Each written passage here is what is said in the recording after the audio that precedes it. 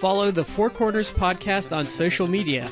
Like us on Facebook, Four Corners Podcast. Follow us on Twitter, Podcast Four Corners. And check us out on Instagram, Four Corners Podcast. You can also subscribe to us on iTunes and Stitcher. Don't forget to leave us a 5-star review. I want to take this time to apologize to the television audience for what they're about to see.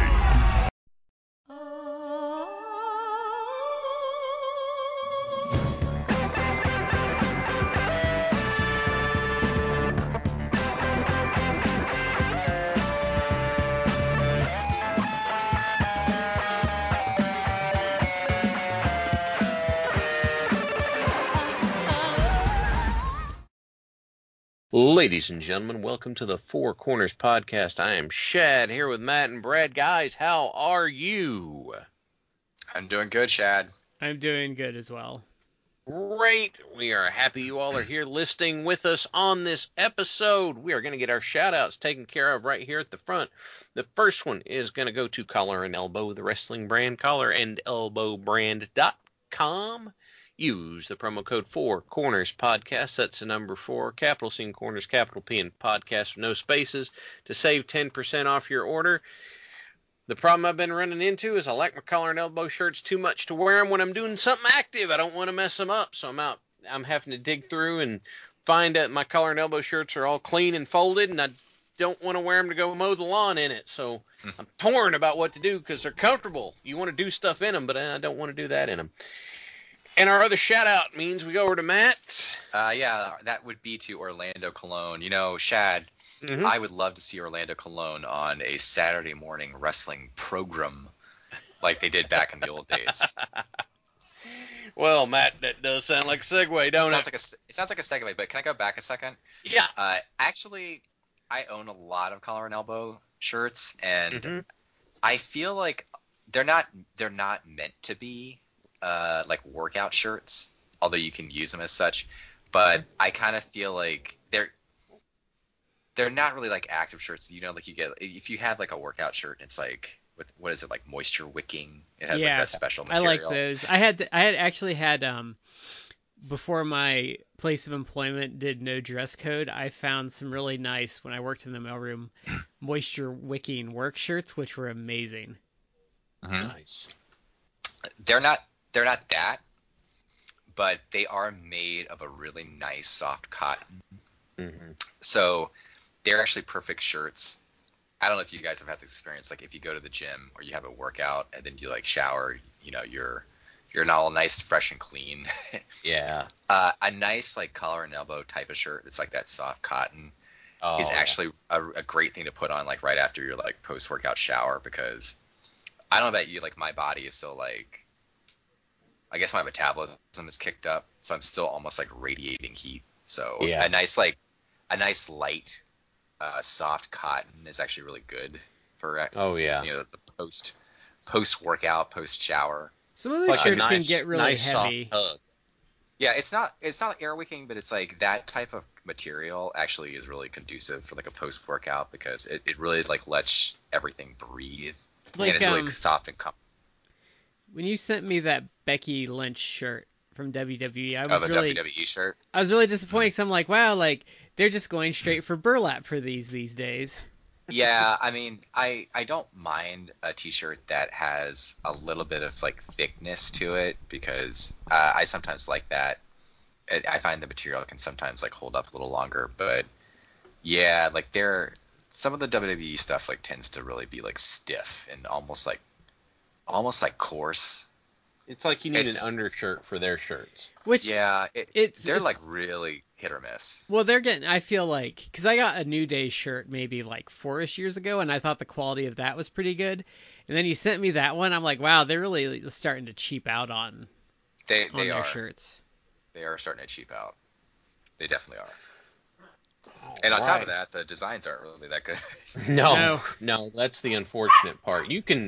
Look, I can wear a nice comfy undershirt under another shirt that I want to wear, but there are so many shirts that are out there that the designs are just so bad. I don't want to wear them. I don't want to be seen with that on my torso. So All right. Well, we had that as our segue. So, Brad, what are we getting into tonight? I think it's been a couple months now, but we are Yep. finally hitting the 1992 Saturday morning cartoon schedule. And I have to say, in preparation of this, I was looking at this, and this might be one of the dullest lineups of shows we've done. Yeah, it's not overall good.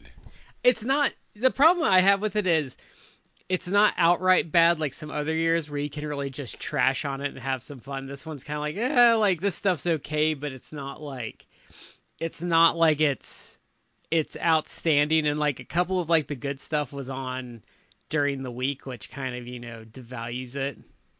Mm-hmm. So why don't we start off? So NBC has stepped out of the game, which, well, actually it's really weird because they stepped out of the cartoon game, but if you look at the schedule, they still have like their Saved by the Bell lineup taking up a large portion of their day. Yep. And but for me, I have to mention that in my market, which was Columbus, CBS had stopped showing Saturday morning cartoons by this point, and they had also gone to news. So I'm going to have a blind spot on some of this stuff unless I saw it on another channel. Okay. So why don't we kick this off? As always, we'll go alphabetically. So ABC is up first. So 8 o'clock we have New Adventures of Winnie the Pooh still holding on. I think that's been on our schedule for like 5 years at this point. I think you're right. Now, even with that being the case, I'm not terrifically impressed. My wife and I rewatched it at the start of the pandemic, and it was pretty decent until the end, like the last season, and we were kind of like, this show's gone downhill, but it was an enjoyable watch. So we'll go to 8:30. Land of the Lost is still on the schedule. I don't know if this was new last year or the year before, but it feels like that it's at least been there. This is at least year 2 for it. Yeah. Which is a weird like 90s remake of a 70s show. Mm-hmm. I'll admit it threw me when young me learned that it was a retread of an old show. But it didn't surprise me. It was like, oh, it is? And then on the other hand, it's like, well, okay. Because it kind of has that feel to it. It's funny. What's funny about that? I didn't realize that when I was young either. But so there's a comic that has run for a long time now. It's called Knights of the Dinner Table. It's like a satire of Dungeons and Dragons. And I remember reading it. I started reading it in about 99. And I remember they did a story where someone based something in a campaign on the Slee Stacks from Land of the Lost. Yeah. And then I was like, wait a minute, like these are like 20-something losers that are nerds, and they would not be making something based on a children's show that's a couple years old, so this must be something from the 70s, is when I kind of realized there was another Land of the Lost. Yeah. Based on that. I think at some point one of my parents said something about that. They're like, Land of the Lost, that 70s show? And I'm like, well, they didn't have Jeep Cherokees like this in the 70s, did they? And they're like, no, they didn't. I guess they remade it. And I was like, oh, okay. That was my problem solving when I was at this age. Well, my dad liked it a lot, and I think he liked it because he remembered the 70s show. Okay. But we talked about that in another one. There was another case of that with the, I call it the fake Ghostbusters show, which is like the Funimation Ghostbusters, which was this weird cartoon they made to cash in on the movie, but it was based on a 70s live action show, and the characters on that were the children of the characters from the 70s show, which was super obscure. Like it's a really bizarre callback, but which was the one that called itself the Real Ghostbusters? That was that was based on the movie. Yeah, and they had to do that, I think, because Funimation got the copyright and all that for Ghostbusters as far as like a TV show. Right. They got it out there first. Yeah.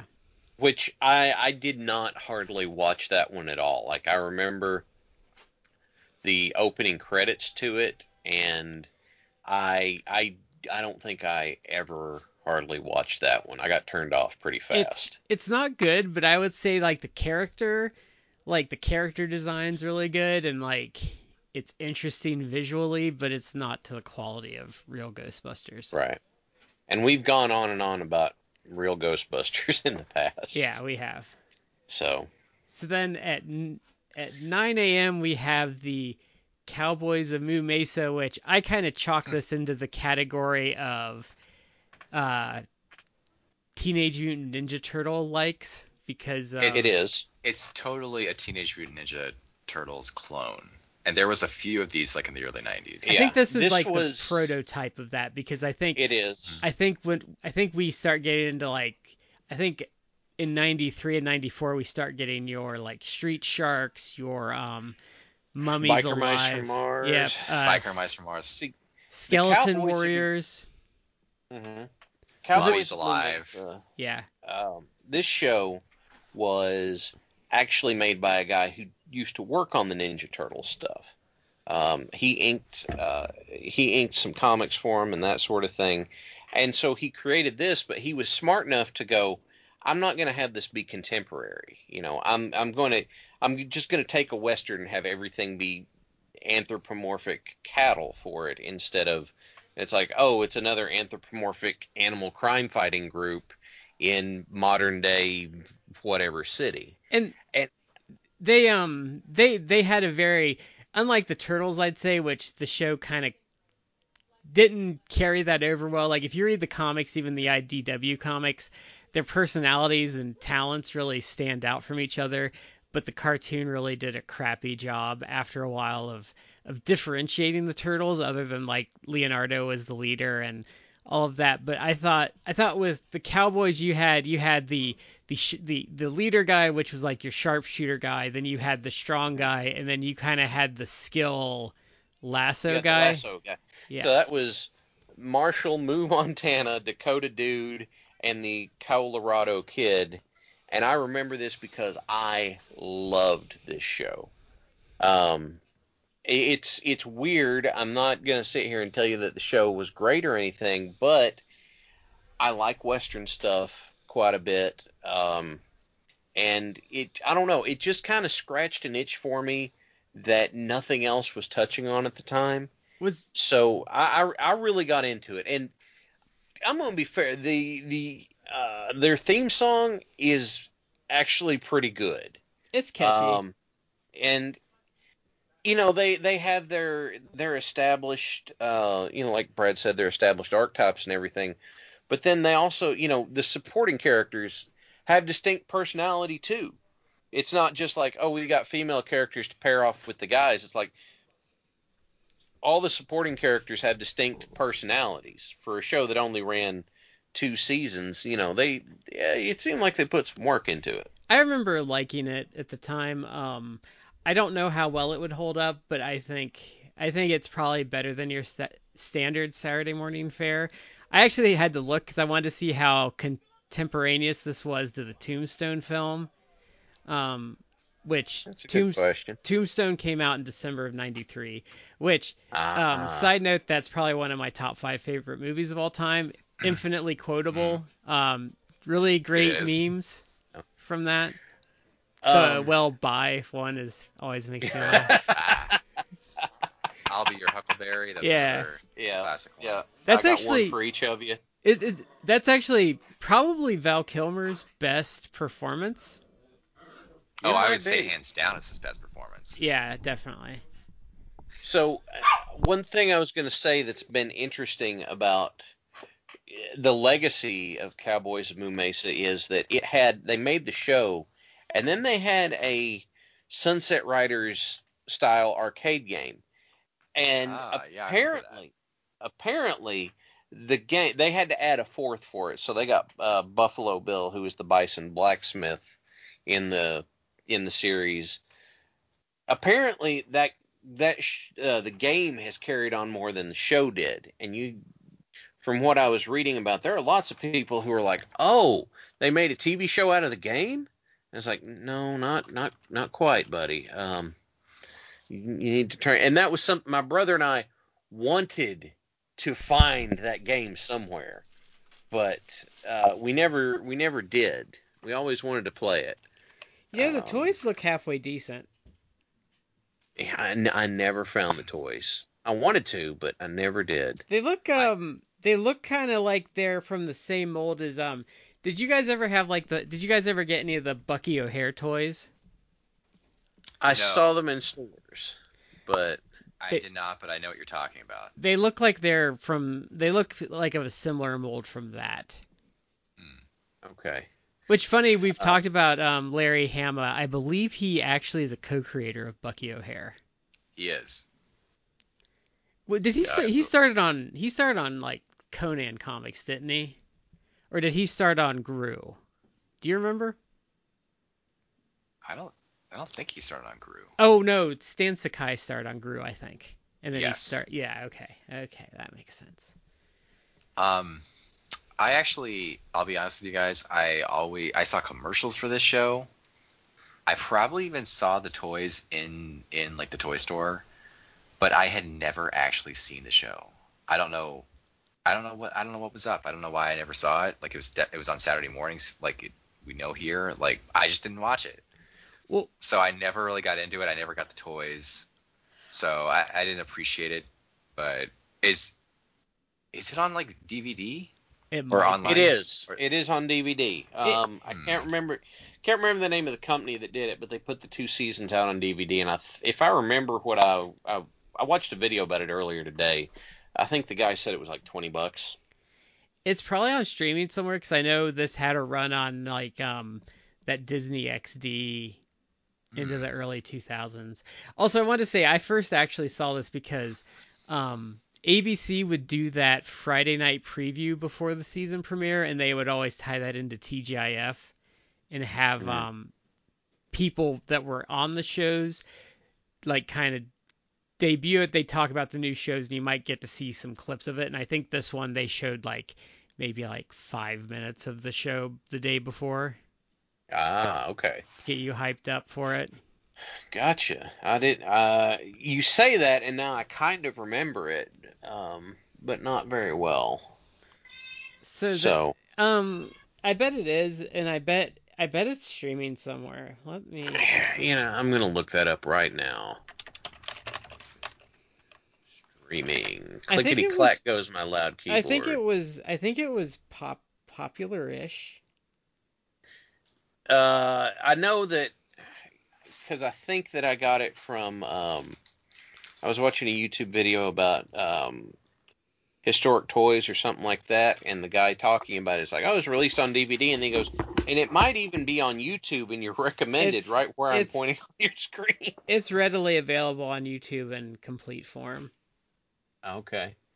Yeah, I was looking to see if it was streaming anywhere. I see a VHS for it. I mean, like I said, I know it's been released on DVD, but I mean, it being released on DVD is not necessarily an obstacle to getting it on DVD. Also true. You just it have was to know where to look. Rerun on Toon Disney from 98 to 01. Speaking of obtaining things on DVD and Blu-ray that might necessarily not have a release on DVD, I want to give a shout out to the IVP guy. $52, and I got the entire TV season for 1984 All Japan on Blu-ray. Thumbs up on my end. Cool. 6 discs, 52 weeks of an hour TV show. I am excited to get into it. Oh, I completely forgot. Tim Curry did a voice for that Moo Mesa show. Oh, who was he? He was Jacques LeBeef. Oh. And Jim Cummings was Dakota Dude. Jeff Bennett was Colorado Kid. Pat Fraley was Marshall Montana. Yeah, it had a pretty standard voice cast for the time. Yeah. So then we're going to go to 9:30. We have Darkwing Duck, which this is the second season, which there were new episodes of this because I remember Taurus Bulba came back, like half robot one. This will be kind of like the end of new Darkwing episodes, but we did kind of an episode on him, like really just a great TV show. Yeah, really good. We went pretty far in depth on that one. Yeah, we did, because I think we all had an affinity for that, and I think even at the time it might have been the best superhero show out there, because I think Batman the Animated Series was just starting up in '92. Yeah, I think that's right. Maybe '93. So then, yeah, I think that's right. 10 a.m. we have another Disney afternoon mainstay that's coming on the scene, which is Goof Troop. I have not revisited Goof Troop as an adult. I will say the movie, A Goofy Movie, is probably one of Disney's better movies, even of the '90s, of like their really great run of stuff. I have a real soft spot for A Goofy Movie. I have heard lots of people advocating for it. I have never watched it. Because Goof Troop, it didn't do a whole lot for me. I don't know if it was just like my focus is somewhere else. You might have been. I think where Goof Troop really struggles is I think you have to be of certain age groups for it to work for you. I think you have to be like a dad in your like 30s and be like Goofy and Pete's age, or you have to be like in that preteen to early teen years like Max and PJ were. I was just shy of that at this point in time, and that means that watching it now, I would fall into that first category. But from what I have heard, if you're a teenager watching a Goofy movie, you're like, oh God, he should just leave Max alone. But if you're an adult, it's just like, Max, just go do stuff with your dad. And I don't need that kind of torment in my life right now. He just needs to own up to and be honest too. Hmm. But I there's some stuff I liked about the show. I don't remember it well because it's been a long time since I've seen it, but I remember watching it and liking it at the time. What about you, Matt? I never really was much into Goof Troop, so I don't really have. People love the show, and it may have been like perfectly great, but I started after Darkwing Duck. I kind of just didn't get into the whole Disney animated afternoons, or even I guess Saturday mornings. Like I just wasn't. I was a huge fan of Darkwing, but Goof Troop, it wasn't like superheroes. It wasn't like even kind of like fantasy or adventure, like Gummy Bears or Chip and Dale's Rescue Rangers. So it was kind of like I was kind of like And then you get like Bonkers, which I didn't like Bonkers. Oh, I never watched that either. I didn't like that. I didn't watch it. I think the only one I really liked, well, I liked Aladdin a bit, but I think Quack Pack was the last real Disney afternoon one that I ever like paid much attention to. I saw like one or two episodes of Aladdin at some point. You know, in one of those vacation settings when you don't have anything else to do, but nothing else is on. Yeah. But and that seemed to be okay, but I don't know. I was past the age range for that. And Goof Troop, at least to me, seemed to be enthusiastically okay. Like, yeah, it's fine, I guess. There's some good touches to it. Like I like how PJ's more like Goofy and Max is more like Pete. I like, just the weird neighbor stuff. Like there's stuff I think I would sympathize with as an adult with Goof Troop. If I remember correctly, and I might not. I've been hit in the head a few times, but there seemed to be a lot of recurring plot lines, like same plot line with different twists. So, Pete's a jerk and tries to screw Goofy out of something just to do it. Seemed to come up a lot. I think that's standard of like a 65 episode cartoon that they wrote in, a couple years. And that's just, I don't know, it just wore on me. And I'm dumb. Gargoyles hasn't hit yet, so Gargoyles would be the last Disney afternoon one I watched a lot of. Oh, I mean, we've talked about Gargoyles before. Like, I was a huge fan, and I still think that's one of the best. Certainly, like American animated programs of all And time. it's a TNG reunion tour almost. Yeah, absolutely. Yeah. I have to admit something. I never watched Gargoyles. It's really Not good. because I Oh my goodness. Not because I didn't want to. Caveat. Not because I didn't want to, but it just never seemed to work out with the timing. Like if I was going to try and watch it, something came up or something would happen and get in the way or something like that. So I just never got to. You had I to know- be careful with it because, especially here, like some of the stations did not run the episodes in any logical order, which would really make it a tough watch if it wasn't in order, because it didn't have episode to episode plot progression, but it had season to season plot progression. So the episodes had to be in some working order, or it just was not a good watch.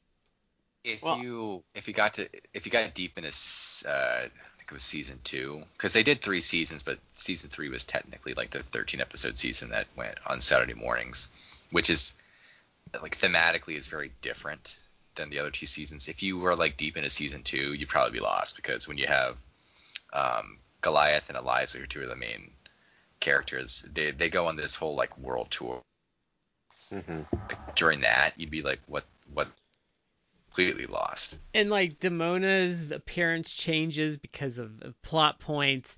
His daughter like comes in and later, like when they're dealing with like Camelot and time traveling, like that's yeah.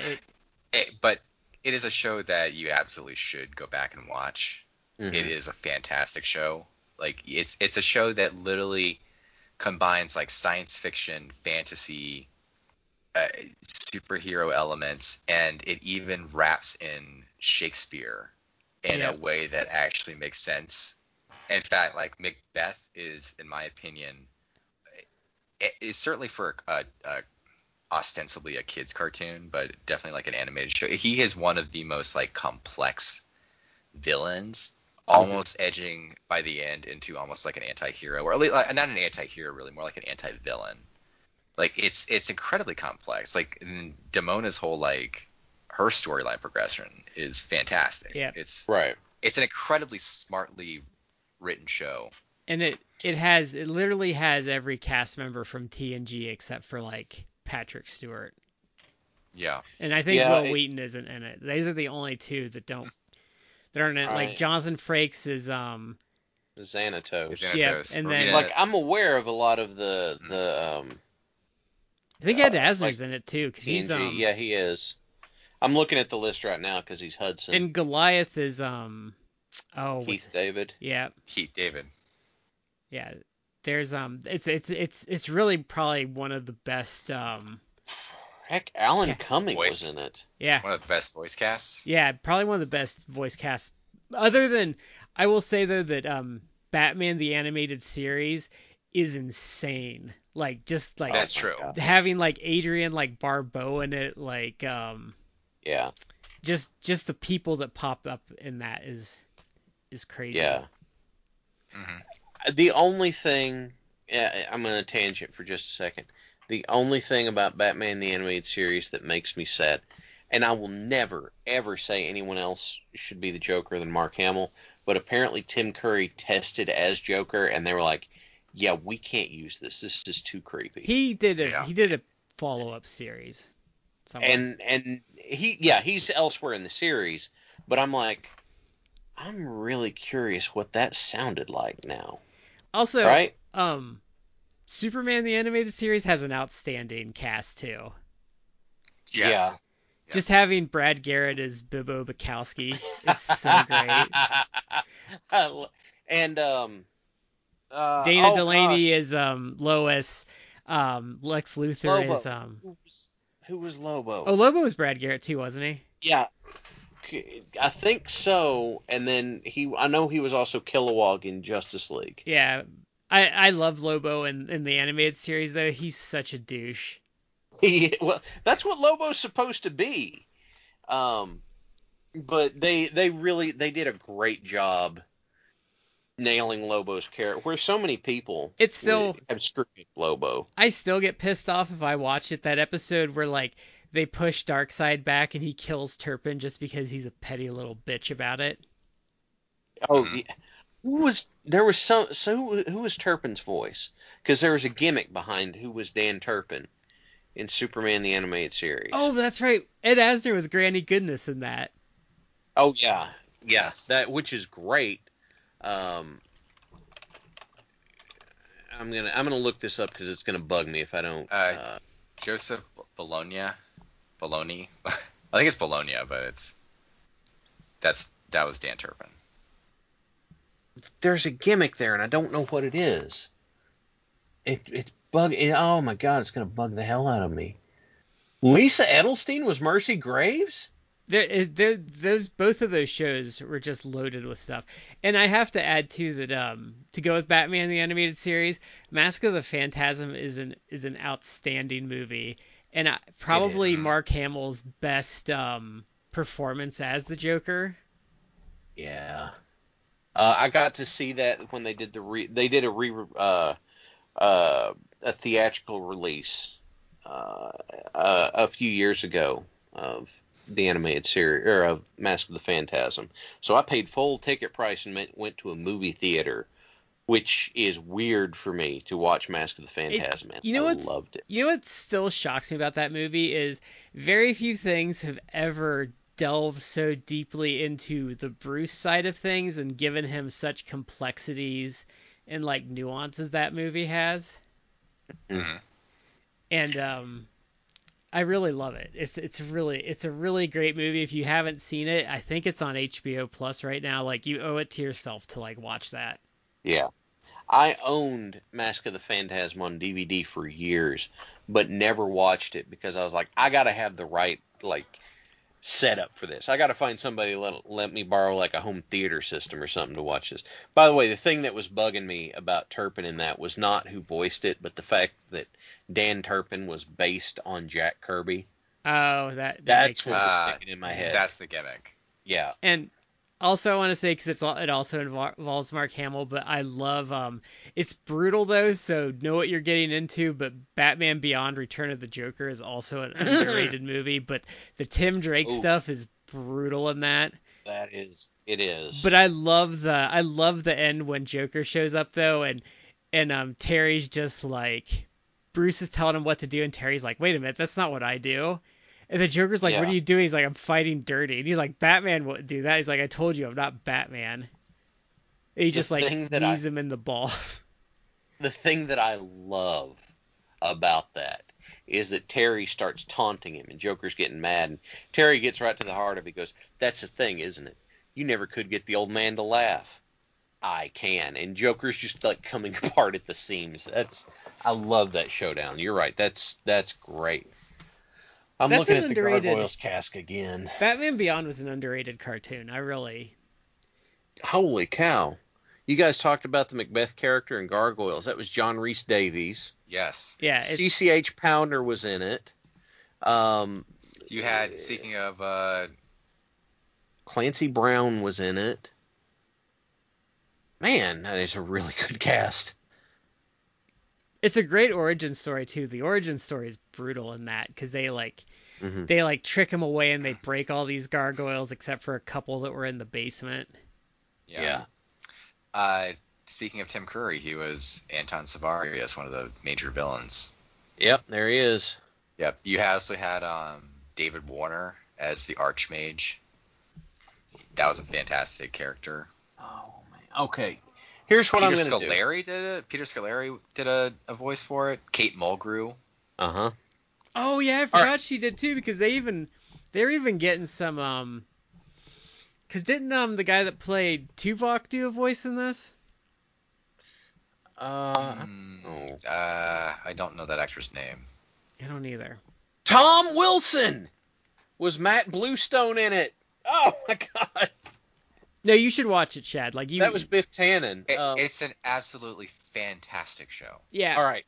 What I'm going to do for Gargoyles, I have a plan because I've had this plan for a while, but when my kids, as they get older, I've planned to slowly introduce stuff to them as they get older, right?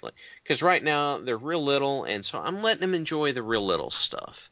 I don't need to rush them into watching, what I want them to. I'm going to let them enjoy what they enjoy while they're little, right? So, there's kid stuff they like. They really like PJ Masks right now. That's fine. That's wonderful. As they get older, I'll start introducing that. Whenever they get a little bit older, then we'll watch Gargoyles together. That'll be a thing that we'll do. And so we'll get Kate Mulgrew was in Batman the Animated Series somewhere too, but I'm not gonna go run that down. Oh, who was she in that? You're gonna drive me nuts now. Okay, now you're gonna. In what show? Batman the Animated Series. Ooh, Or maybe she was in Superman. Is that where I was seeing it? She was in one or the other. Was she Zod's side? Was she Zod's partner? I'm looking. I think it was Superman. So I'm gonna have to pull it. And I forgot that Ron Perlman was Clayface in the animated series. Oh, I mean, you had Ed Asner Yep. as Rupert Thorne. You had Yeah. who was Harvey Dent? Rupert Thorne was John Vernon. Richard Mole was Harvey Dent. Yes, that's right. Bull was Harvey Dent. That's right. Mm-hmm. Sorry, I think of Richard Mole as Ed Asner was Roland Daggett. Oh, that's right. Kate Mulgrew was the Red Claw. Oh, okay, That's what that it makes was. sense. Yeah. That's what it was. God, it's just such a good voice cast. It is. It's really good. And I just forget. And Every now and then I'll go back and look because I just forgot. And Lex Luthor from Superman was the head guard in why can't I'm sorry. Shawshank Redemption. Yeah, he was the head. The head guard. Clancy Brown. Yeah, Clancy Brown has been in like a million things. Yeah. Oh my gosh, Clancy Brown just has such an amazing, menacing stare, And I know he does good voice work, but man, it's hard to. Daggone it! Benjamin Sisko's dad was Lucius Fox. How did I forget that one? You know what I also liked about the animated series before we move on is I liked when they gave Alfred some side stuff and you realized really quick yeah, you don't want to mess with Batman, but you probably don't want to be in a room with Alfred because Batman's all bluster and Alfred will break things to get what he needs out of you. Because Alfred Pennyworth ain't nothing to mess with. Alfred was a bad man in his younger days. Well, yeah, that was in the Red Claw episodes. And I like the one where he and Lion and the unicorn dancing round and round. The lion. I like when he and that his friend go to the spa run by Poison Ivy. That's a good episode. It is. And the one where Killer Croc falls in with the circus freaks on the farm. That was really good. Yeah. That one was okay. That one was heartbreaking because it's one thing to a villain to be a villain, but the way Croc just disappointed people and his justification just that's just who I am. And it's just Croc had a moment where he almost changed. Yeah. If I remember right. It's you're selling yourself short, dude. Yeah. Okay, I pulled the Superman cast back up because there was I knew I was forgetting. So two people I forgot that we hadn't mentioned is that Michael Ironside was Darkseid. Oh, he's Dal was Metallo. Michael Ironside still does Darkseid to this day. He even did it for the Harley Quinn TV series. Which incidentally is just a boatload of fun if you feel like watching it.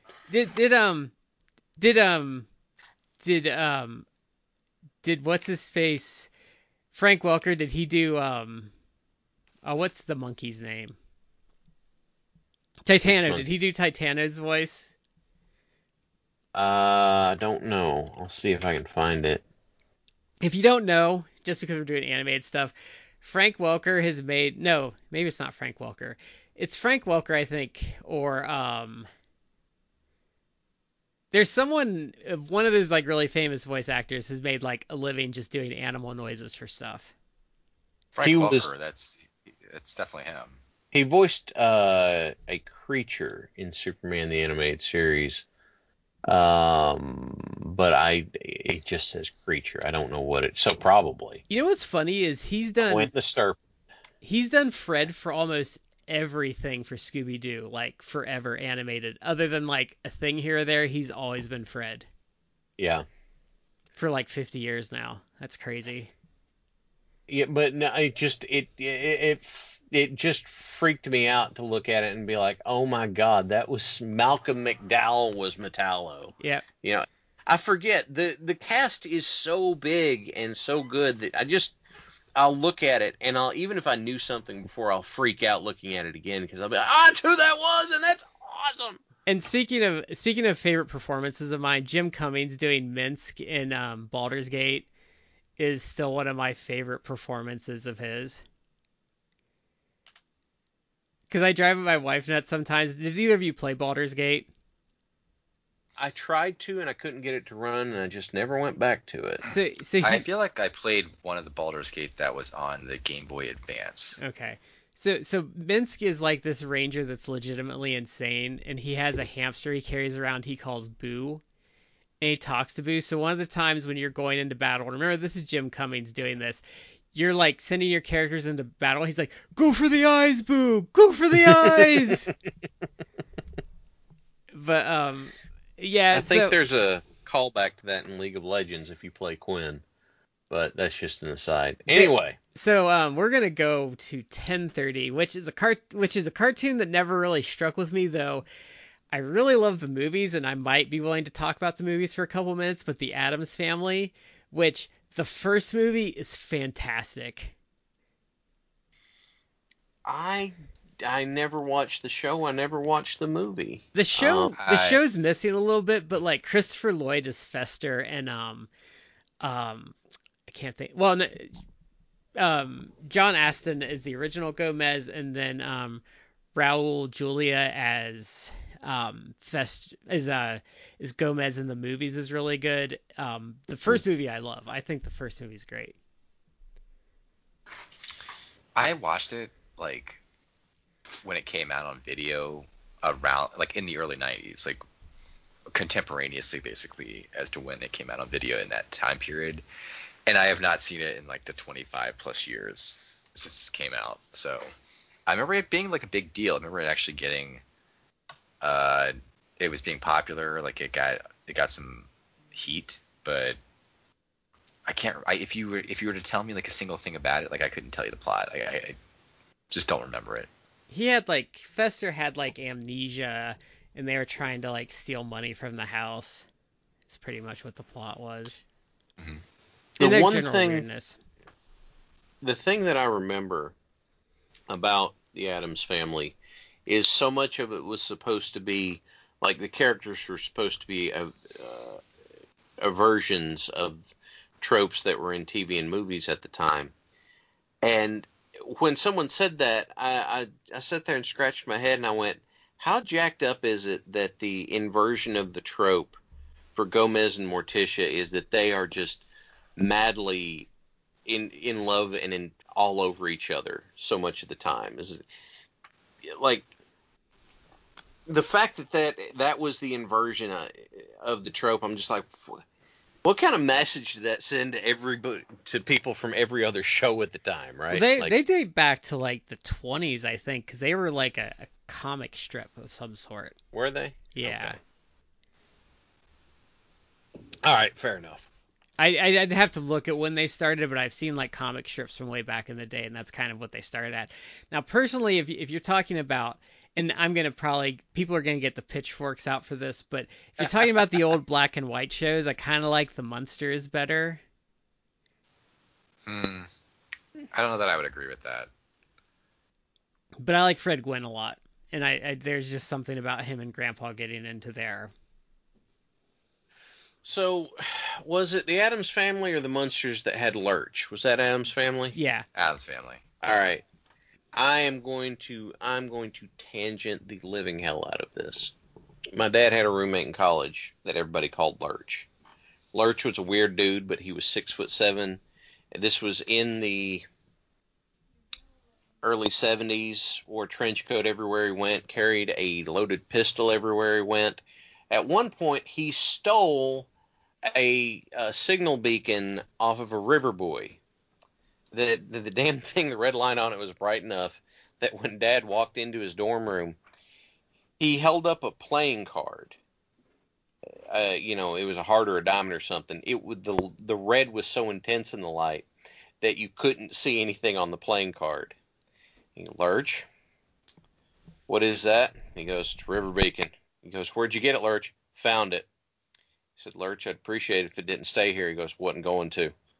And he did stuff like that all the time and didn't talk much. So I can't. Adam's Family comes up, Lurch comes up. My brain immediately pulls that. This is my apology for your weird tangent, probably for the episode. It's a highly frustrating platformer that came out around the movie for Super Nintendo and Genesis too. Oh yeah. Wasn't Fester's Quest on NES? Yes, that's also a highly frustrating game. That's more like a Blaster Master ripoff though, in places. It is, and it was one of the earliest AVGN episodes, I think. I think it was in the first 10. Yeah, that's how bad it was. Is that James Rolfe this was one of the things that spurred James Rolfe into being angry enough about old games to make that series. Because one of my favorite callbacks of early AVGN is him doing the Top Gun game where he can't land the plane, which I could never land the plane either. And then he's crapping on the Power Glove and he lands the plane successfully with the Power Glove. On the first try. Yeah. And then they found out years later, like a couple years ago, they did like a revisit and he figured out like that the game, you're supposed to do the opposite of what it tells you to do. Or it's like speed up, speed down instead of nose up, nose down or something. Yeah, something like that. And it's like, well then because it's not in the instructions, how are you supposed to know? I never liked, other than Captain Skyhawk, I never liked those kind of first-person-y plane shooters on the NES or anything really. I never cared for those.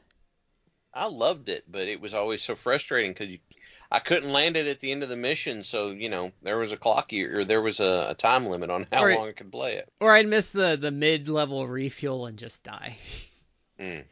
Okay, so 11 to noon we have Bugs and Tweety. We've talked about them ad nauseum. I think that's on the schedule every year. Yep. Noon is a pup named Scooby-Doo. Same thing we've talked about. I can't believe that's still on there actually. Because that's I think they were just filling a slot. And then the ABC Weekend Special we've talked about before, but I don't remember what that is. That's like kind of after school specially, I think, but I don't know. So, that's ABC. I think that's a pretty meh lineup if you ask me. It's not a good lineup. The thing I didn't watch it at the time, but if I were presented with the lineups like now, I'd be interested in the Cowboys of Moo Mesa and Darkwing Duck. And that about cap you, won't it? Not really the rest. Yeah. That'll about do it for that whole lineup. That 9 and 9:30 block is about all it's got going for it. Yeah. So then we're gonna head over to CBS here. It's still weird that like I feel like ABC should be exclusively Disney stuff at this point, but like CBS is still getting a healthy dose of Disney at this point. So and they're getting some Don Bluth too with this first one. So CBS has Fiefel's American Tales. I have no idea what this is. So I mentioned it earlier. By this point in my market, CBS wasn't really showing cartoons, and I never even knew what this was a thing. So is this like a cartoon spinoff of like the second Fievel movie, or is this like some weird like educational show with Fievel in it? All I know is that it's based off with that same character, but I didn't even like the movie, so I didn't watch it. The first movie or the second movie? Yes. You didn't like either? Like, I didn't get all the way through either one of them. I didn't like it. The first one scared the shit out of me as a kid, because so if you haven't seen An American Tail, Matt was about my age, so he probably knows, like, so you think you're getting into a cute little mouse movie, and like in the first like 2 minutes, like it's like a Russian village, and like these revolutionary cats are coming through and like burning the villages to the ground. and the mice are I like don't- fleeing. I don't really. I remember there was a movie, and I think there was even like a sequel movie. There was like a But- Western sequel. That Yes. wasn't good. Fievel Goes West. Yes, but beyond that, I can't tell you anything about this, and I have no concept of there being an actual show. I don't remember it at all. I don't think an American Tail could get made now because I think it's far too scary for children. Yeah, it was Don Bluth. But okay, Don Bluth is a great storyteller, but he has this trope of I'm going to take this movie that looks like you should enjoy and your kids should enjoy. I'm going to traumatize the living shit out of you right in the middle, It had and Dom then you'll have a DeLuise in happy it ending. Yes. as Tiger the cat, I think. But Don Bluth starts this movie. You're excited for it. You're looking forward to what's going to happen. You get traumatized in the middle. Then you get a happy ending to hopefully erase all that trauma that was just piled on you. But yeah, it's Russian Jewish family of mice that gets run to America by the cat's pogroms. And then like they It's get like- their names changed, and America's not what they expected. It's a really sad movie. It's not as bad as Bambi though. Bambi is the worst, the literal Oh. worst. Oh, have I talked about this on the show before? No. Has Bambi ever been brought up? No, When did Bambi first come out? it was like in the 'Cause I- 60s, the 50s or the 60s, but I think it got a re-release in the mid 80s. Hey Kelly, Yes. do you remember when Bambi got like the big push when we were kids? Was it like mid 80s? No, later than mid-80s, we were little. Okay, yeah. I'm 'Cause looking it up. I remember there were McDonald's toys at some point. It was re-released in 82 and in 88. Wow, I guess it's been re-released a few times. Okay, so 88 would probably be when we were cognizant of it, because I would have only been. Okay, so one of the re-releases, and I was maybe like 3 years old. I'm weird. Like I don't really have many memories from before I was say like 4. But I have like a handful of memories that for when I was like younger than that, like 3 or so. And one of the memories I have is that in one of those re-releases, my mom took me to see Bambi at the movie theater, like the actual movie theater. Did she at least warn you what you were in for? No, I don't think she ever saw it. Like I don't think she knew what was happening. So whatever the stage is in the movie where the hunter shoots Bambi's mother, I had a complete and utter meltdown in the movie my theater. mom warned You and me. everybody else in the theater, I bet. Crying inconsolably to the point where we left the theater and that was the end. And I've never seen the rest. I've never seen the rest of Bambi. It gets It was worse too- because their home burns down, like the woods burn down at the end. See, I similar story, Matt. I think the 88 re-release, my parents rented it for me to watch or something. I didn't ask for it, but here it is. Hey, we got a movie for you to watch. Oh, that's exciting for young me. I'm going to watch this. That scene happens, and I'm standing in front of the TV completely poleaxed, my eyes probably the size of dinner plates with just tears brimming. And then we finally get to the end of it, and it's like, oh, we're supposed to have the good Disney ending, and there Bambi goes down. And my dad thinks it's funny from where he's sitting on the couch to lift his hands up and mimic shooting a gun. And I'm like, and I just like freaked out on my dad. I'm just like, what are you doing? Absolutely screamed at him. And he had this moment of utter confusion about why. And it's like, I don't know. Just about an hour ago, I was traumatized by the fact that his mom had that same thing happen to him. But why don't we take this character that I've built an attachment to over the course of 2 hours and you shoot him too? I wonder what. I didn't have my mom had warned me, but at the time I think I'd seen this, I had lived through Transformers the movie, so I was battle hardened by the loss of a beloved character. You already had a callus on your soul. Yeah, because I had already lived through Optimus Prime being killed. I'm going to tell you this story What'd you say?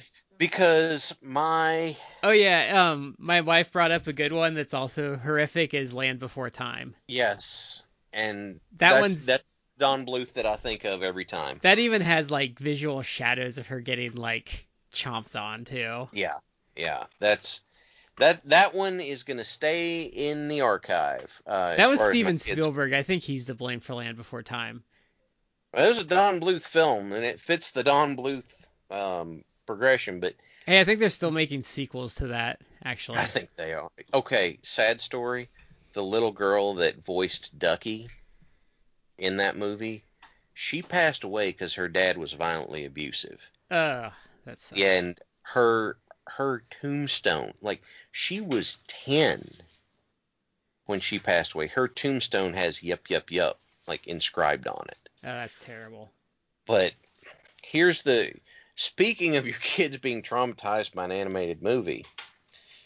A few months ago, a friend of ours, once we were all vaccinated and able to get together and that sort of stuff, got a showing to the Iron Giant. I never saw that actually. Well, my oldest did fine, but we start watching this. My youngest has like perched on my lap in like this tense little ball, like through the whole thing. I keep trying to like, you want to sit in your seat? You want to sit in your no, just like perched on my lap. So, spoiler alert, Brad. It's not really a spoiler because it's done. Honestly, the movie is done extremely well, and it's done well enough that even if you know what happens, it doesn't change the impact. Um, but at the end, like the giant can rebuild itself. At the end, the giant goes and stops this warhead, and the only thing they have one piece left of it, right? Well, the very end of the movie, whenever the giant's repairing itself, like the pieces quiver and then start like dragging magnetically towards wherever it's going, right? Like, so you get this impression, it's like, oh, the giant's not gone, at the very end. You get a hopeful thing. But my poor youngest child starts sobbing. Giant's gone, giant's gone. It's like, no, look. He's putting himself back together. He screams, no, he's not. He died. And I'm just like, oh, God, you're 2.5. You're not supposed to have a grasp on this kind of thing. And It's that he had a perfectly natural reaction. He Yeah. did. He did. That movie is a tearjerker. It is. If not many people out there probably have Apple TV. We have Apple TV because I bought my wife a brand new iPad for her birthday, and I guess they're doing some sort of deal where because of that we got like a year worth of Apple TV for free. And I don't think Apple TV is expensive. I think it's maybe like it's actually only like $5 or something like that. But anyway, we've been trying to watch a lot of their shows because we have this year free, and we watched the show Ted Lasso, which has gotten a lot of acclaim and accolades, and it stars Jason Sudeikis as like the guy from like The Hangover and some other stuff. Okay. He plays the main character, Ted Lasso. The premise is that he was an American like college football coach, and he gets hired to be the coach of essentially like it's the version of like a British Premier League soccer team that is not doing well. I mean, they're facing relegation because their record is so poor. Right. And initially, like, he's hired because the team gets taken over. It's owned by this one British dude who's played by Anthony Head, the guy who played Giles on Buffy the Vampire Slayer. And he's just like a douche, but he gets a divorce, and the wife in the divorce gets the team, and she starts off the show intentionally wanting to run the whole soccer team into the ground because that was like the one thing he really loved. He loved his soccer team. Yeah. So she hires this American football coach, thinking like he can't possibly know soccer, and he's gonna like mismanage the team. It's all gonna go to shit. So all that premise. It is an absolutely fantastic show. It is a feel-good show. It is heartwarming. It's almost like tearjerker at points because it's dramatic at points. You root for everyone, but there's a scene in that where Ted Lasso, he's like always positive. He's like almost always positive, and it eventually starts becoming infectious, and people start believing in him and the team because of how positive he is. But he's trying to get the team, who's very like disjointed and they're not really getting along. He's trying to get them to bond and connect. Yeah. And one of the things he does is that he kind of like rents out like a movie theater, and he gets the team in there, and he starts showing them Iron Giant, and he's like talking to like his assistant coach or somebody or whatever. He's like, just wait, like you'll see. And then it cuts back towards like later on in the episode, it cuts back to them like watching it towards the end, Mm-hmm. and you just see grown men cry. It's like That's exactly what's going to happen. yes, it affects everyone that way. Iron Giant is like a really fantastic movie, and it is. It's I would say it's like a modern. I actually would put it as like a modern classic in terms of animation. Yeah, it's interesting because it's got elements of like kind of retelling like Frankenstein in it a little bit, but then the choosing your own, like Hellboy revisits the same concept of like you choose who you are, and that's you get to the end, and if you're not crying whenever you hear Vin Diesel's voice say Superman, then you have no soul. And just go ahead and get yourself a casket because you're done. That's out. We're done at that point. Yeah, Matt's absolutely right. I mean, look, I knew going in it was going to hit me. I can't even with a straight face. Some things will hit me and I'll just be tenderhearted, and this just reached right in there and got a hold of me. The real last one that like tore me apart was Toy Story 3. At the end, have either of you seen that? That's where they move along, right? Well, so the whole movie's about how, their owner grew up and they go to this like retirement village, and then he gets them back and he gives them to like, Oh yeah. I don't know, a daughter or definitely. the daughter of a friend. And like the whole movie's about how they just want to play with him one last time, and then he plays with all of his toys with this new kid, and it destroys you as an adult. Yeah.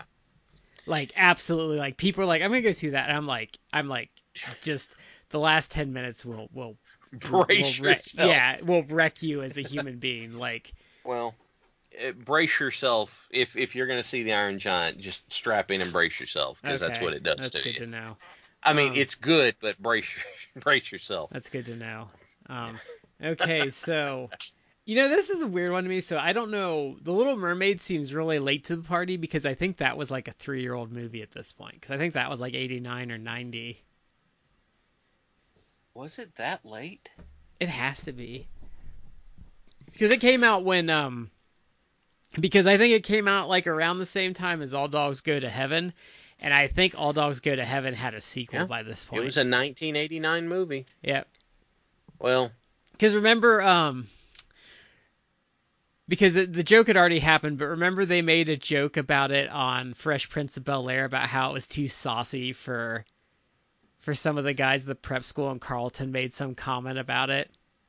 I didn't get to watch much Fresh Prince of Bel-Air till later in my life because it just didn't show up in my market. Oh, that's such a good show. Until like the last couple seasons when they started doing the special episode, but like James Avery is brilliant in that, and like him throwing the friend out, and like Sherman Helmsley is like and Sherman Helmsley is like the judge was really great.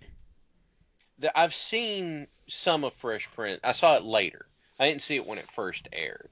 And it is it's good. The scene with James Avery and Will Smith right after Ben Vereen leaves, and some of the scenes where James Avery goes full like evil, full like I'm gonna wreck you judge mode in defense of Will and Carlton, and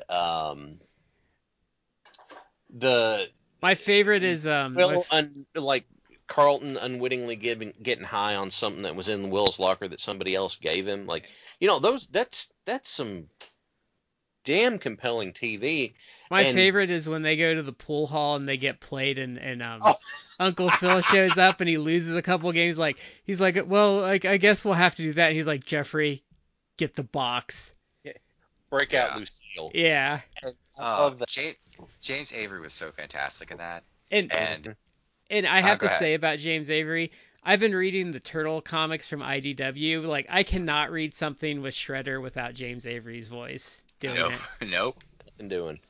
No, the thing I think I love the most about James Avery on Fresh Prince, because yeah, the pool hall thing was another just perfect moment. They did that fantastically, but for the longest time in TV shows, the archetype was mom handles everything and dad's an idiot.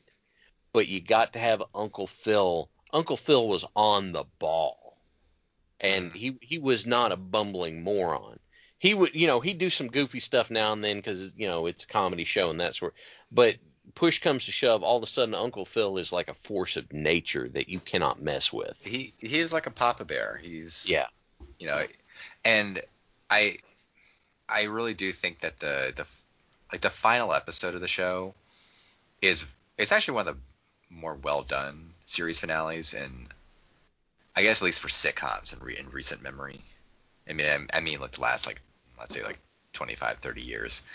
I really love the interaction he has with Will Smith, because just basically at the end, Will is trying to thank him for basically being a father figure to him, and Uncle Phil just cuts him off. It's like, you are my son. That's the end of the story. Like you're my son, and that's in the entire span of the show. It really is almost like a tearjerker moment where it's like, oh my god, because it's true. He was. Yeah. But especially with the whole how come you don't want me, man? That's when Ben Vereen walked out. That's. It was powerful. It was really actually powerful. When one of the classes that I teach to incarcerated men is about being a parent, and I dropped that clip in the middle of it. Look, jail is not. God, the movies and TV and that sort of stuff, for the most part, are really over the top in what they portray. But on the other hand, you don't show much if you're incarcerated, right? Like you play things really close to the vest. I have had people run out of the room whenever I show that clip because they're like, nope, can't handle this. I mean, that is a serious moment. And the other part of the story about that I love is Will Smith was afraid that he wouldn't have the chops to pull it off. He said, I'm not an actor. I'm a rapper who happens to act on a show. They do that. And when James Avery pulls him in real close, what he says to him right there at the end is he whispers in his ear and he goes, that's effing acting, son. And it's just gone too soon. God rest James Avery. Yeah. So I'm gonna actually blow us through the rest of CBS because their lineup is not much to speak of. So we have Garfield and Friends and Teenage Mutant Ninja Turtles hanging in there. Back to the Future, which we talked about that last time. I did not particularly care for the cartoon because it's based a little too much on 3 for my taste. Now Raw Toonage is like a Disney anthology thing. I think the most noted character from this is Marsupilami, which is that weird cat thing with the super long tail that I think gets his own show eventually. I have to take your word for it because I have no recollection. I think it's based on a French or a Belgian cartoon. Not cartoon, a comic strip. Okay. So it's not even an original Disney property, which is probably why you've never really seen a lot of Marsupilami stuff. He was didn't he mascot for the Disney Afternoon maybe for a year? Can't say I remember that, which doesn't mean that it didn't happen, but yeah. Now there's 2 shows on here: The Amazing Live Sea Monkeys. I have no idea what that is, and then some show called Grimmy, which I don't know what that is. So this lineup does very little for me. Yeah. Because I liked Huh? I was gonna say I feel like Turtles was feeling long in the tooth as a kid at this point. Yeah, I was gonna say like I would have on from this lineup I would have liked Turtles, but at this point everything would have been essentially like just reruns. They were just, which I mean I probably would have already seen like everything by syndication by now. Yeah, definitely. And I feel like the show is getting worse at this point. Like that, you're getting to that like a lot of the voice actors have changed and stuff. Animation quality dropped. Yeah. Yeah. Okay, so we're gonna hit Fox, which I feel like Fox is the only lineup that's trying, but even its lineup, I'm not feeling too hot on. So we have Dog City. I remember the ads for this, but I don't remember watching this. I know Shad said he watched this. There's two fun parts to Dog City. The first thing that happened with Dog City was it was a Jim Henson production movie. So it was a Now he like, was dead by this point, right? He like died in 90 no, or 91. No, he was still alive? I think he was still around, I think. Because he died But of the flu, right? He died of pneumonia? Yeah, he died of something like that. Flu-like symptoms, maybe. Flu that became pneumonia, maybe. Yeah. So right, his lungs were filled with fluid. That's such an inside joke for a really horrific thing that happened to Jim Henson. You know what's funny is the way you say it. You know what's funny about him is he before he was a doctor, he was actually on the TV production crew for Mid-Atlantic Championship Wrestling in like the late 70s and early 80s. Gosh. Wow. I've actually thought about asking him to come on the show to talk about it because he has some stories because like because he was on the staff and he was there for like the interviews and stuff. So cool. Yeah. Dog City was originally a primetime special, like detective noir movie. Was it like the Fish Police or whatever that stupid show was when they were when everyone was trying to like not like do adult animation like The Simpsons and failing terribly? No, this wasn't animated. This was puppets. Like this was full bore Jim Henson production, dog puppets for everything. Oh, that would have been weird. And well, I remember watching it we had a VHS of it or something, and they parlayed that into the show. What they did is that they would use one of the characters from that movie was an animator, and so the show would start with him working on the show, except the main character of the TV show Dog City would actually converse with the animator back and forth. Okay. And so it was a fun gimmick. It was perfectly fine. Did they do like a voiceover narration from like the main character like noir films tended to do in like the 30s and 40s at all? They did some, but whenever he's talking to the animator, he's not just like, I don't know why they were putting me through this. Like he'd seriously look at the screen and go, dude, where are we going with this exactly? Because I have no idea. And the animator it'd turn to the puppet looking down at his drafting board, and he'd be like, well, you just hang on, we'll get there soon enough. And he goes, we've only got a few minutes left in the show, man. You might have to step to it. See, now I'm gonna interject because Tiny Toons was guilty of this, and Animaniacs was, and I really didn't care for it as a child, and I'm still kind of iffy on it. But I never, as a kid, liked fourth wall breaking stuff to a degree. Like you could do it to a degree, and I wouldn't mind, but if you got overboard with it, like I never cared for it. The only ones, and this sounds like they got it from the Daffy Duck cartoon where Bugs is like animating him and like just screwing with him the whole time. But I was never a big fan of fourth wall breaking. It's not even really it's like breaking the 3.5 wall because they never address the viewer. It's the main character addresses the animator and the animator talks back to the main character in almost in a Zach Morris pause space. Okay. And that's not supposed to be a dog joke, but here we are. So it didn't ever like broach the fourth wall and speak directly to you, the person watching.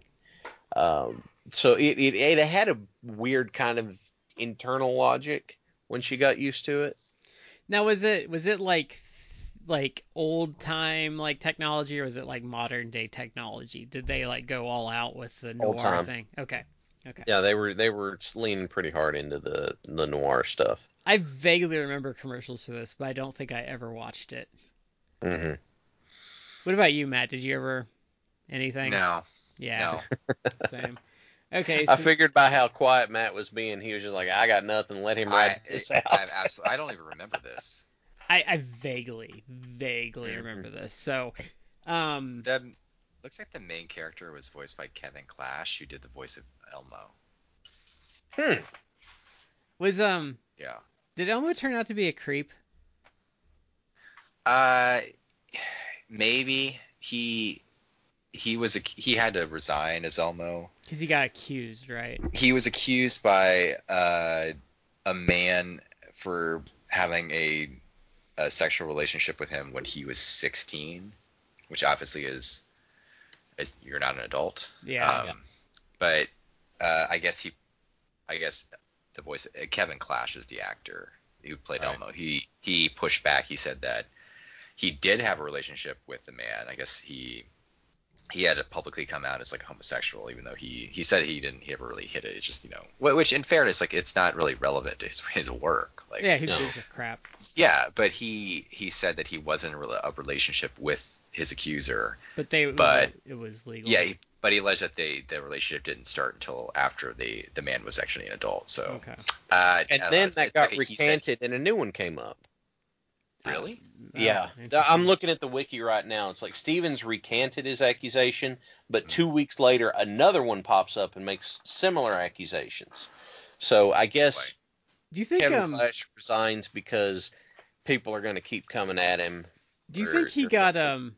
do you think he got a cut of those Tickle Me Elmos? I would think so. Do you think, I mean, if he did, do you think he made like, I mean, he had to have made, I mean, would you say he made like in the tens of millions probably of his cut of those when they were I don't big? know. He had, I mean, if he got a cut, he had to have just, because wasn't that one of the things, wasn't that where Mark Hamill was really ahead of the curve when Star Wars happened? He negotiated in like a piece of the merchandising stuff Lucas off did. of. I think Luke. No, was it Lucas or Spielberg? Well, Lucas definitely did because Yeah. Yeah.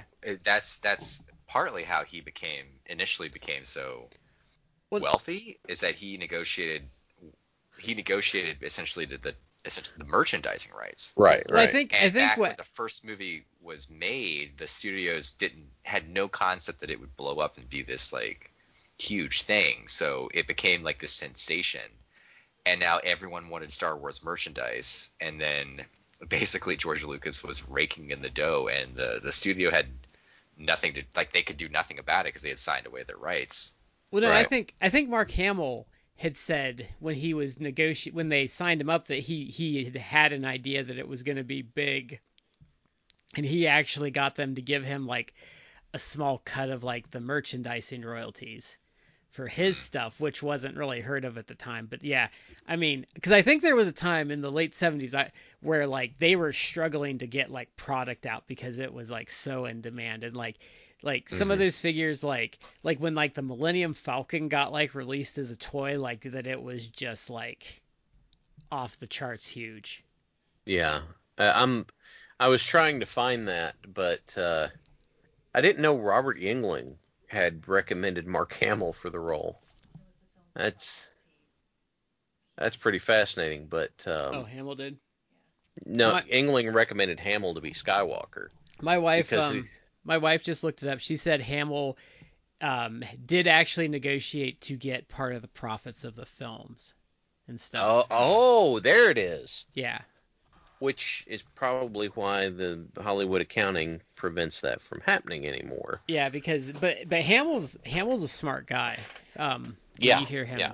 talk, it's actually funny. Have you ever heard him talking about when he was driving to like the Joker thing, and he said he was freaking out people in other cars because he was like Yeah. practicing in the car on the way there. He's practicing his voice, like looking in the mirror and doing I can't do his Joker laugh, but practicing his laughs and stuff. He was just in we were watching it's Gravity Falls. We've been watching that on Hulu, which Mhm. really underrated little kind of paranormal cartoon from I think like 8 years ago, and he popped up as a voice in that. Because I was like, is that Mark Hamill? I looked up like, oh yeah, that's Mark Hamill. He can just do whatever he feels like.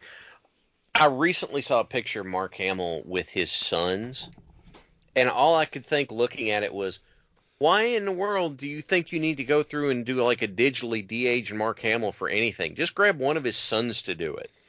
I do love it'll fit.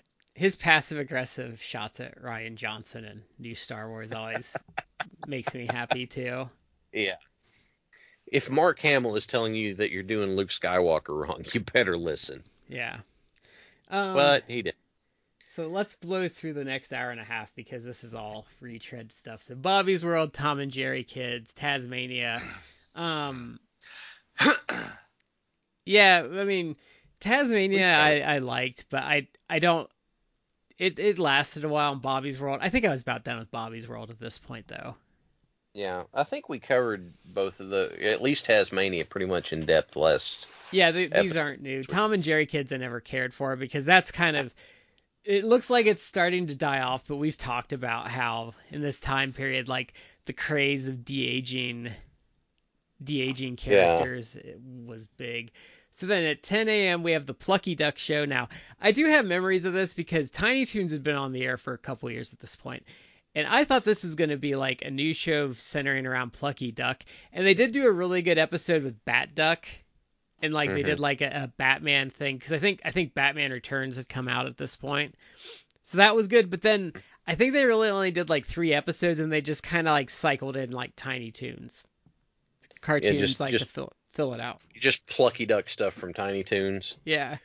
Now the next the baby Plucky stuff is apparently evergreen. Like everybody who I've ever heard talk about it just loves it. Which is it is interesting that Tiny Toons has not really appeared on the Saturday morning schedule. They've been on in the afternoon, haven't they? Yeah. Yet. Okay. Yeah. They're going to appear before we're done. Yeah, and they're kind of like what I feel like is Spielberg kind of getting his sea legs to really go all out with Animaniacs. Yeah. And the really good NES game though. The first game's really good on NES. Yeah, you're right. With the character swapping and everything. Yeah, and that was really good. Except that jumping over Elvira 3 times really was not good. She's not in she's not they're not using her in the reboot for some reason. Really? Yeah, because Matt and I talked about this on another episode because who played her? Because we talked about her. Who? Elvira. Was it Cree Summer? Yeah, because Cree Summer had announced that she had not been asked to reprise the role because they weren't using her. For some reason, it took me so long to realize that Elmira was like Elmer's niece. Oh yeah, she's yeah. Wow, really? Yeah. You're okay. I'm just learning this. Yeah. I didn't think about that. You didn't know You didn't realize she was the Elmer Fudd analog and that she was his niece because she's Elvira. Absolutely not. Elmira Duff, right?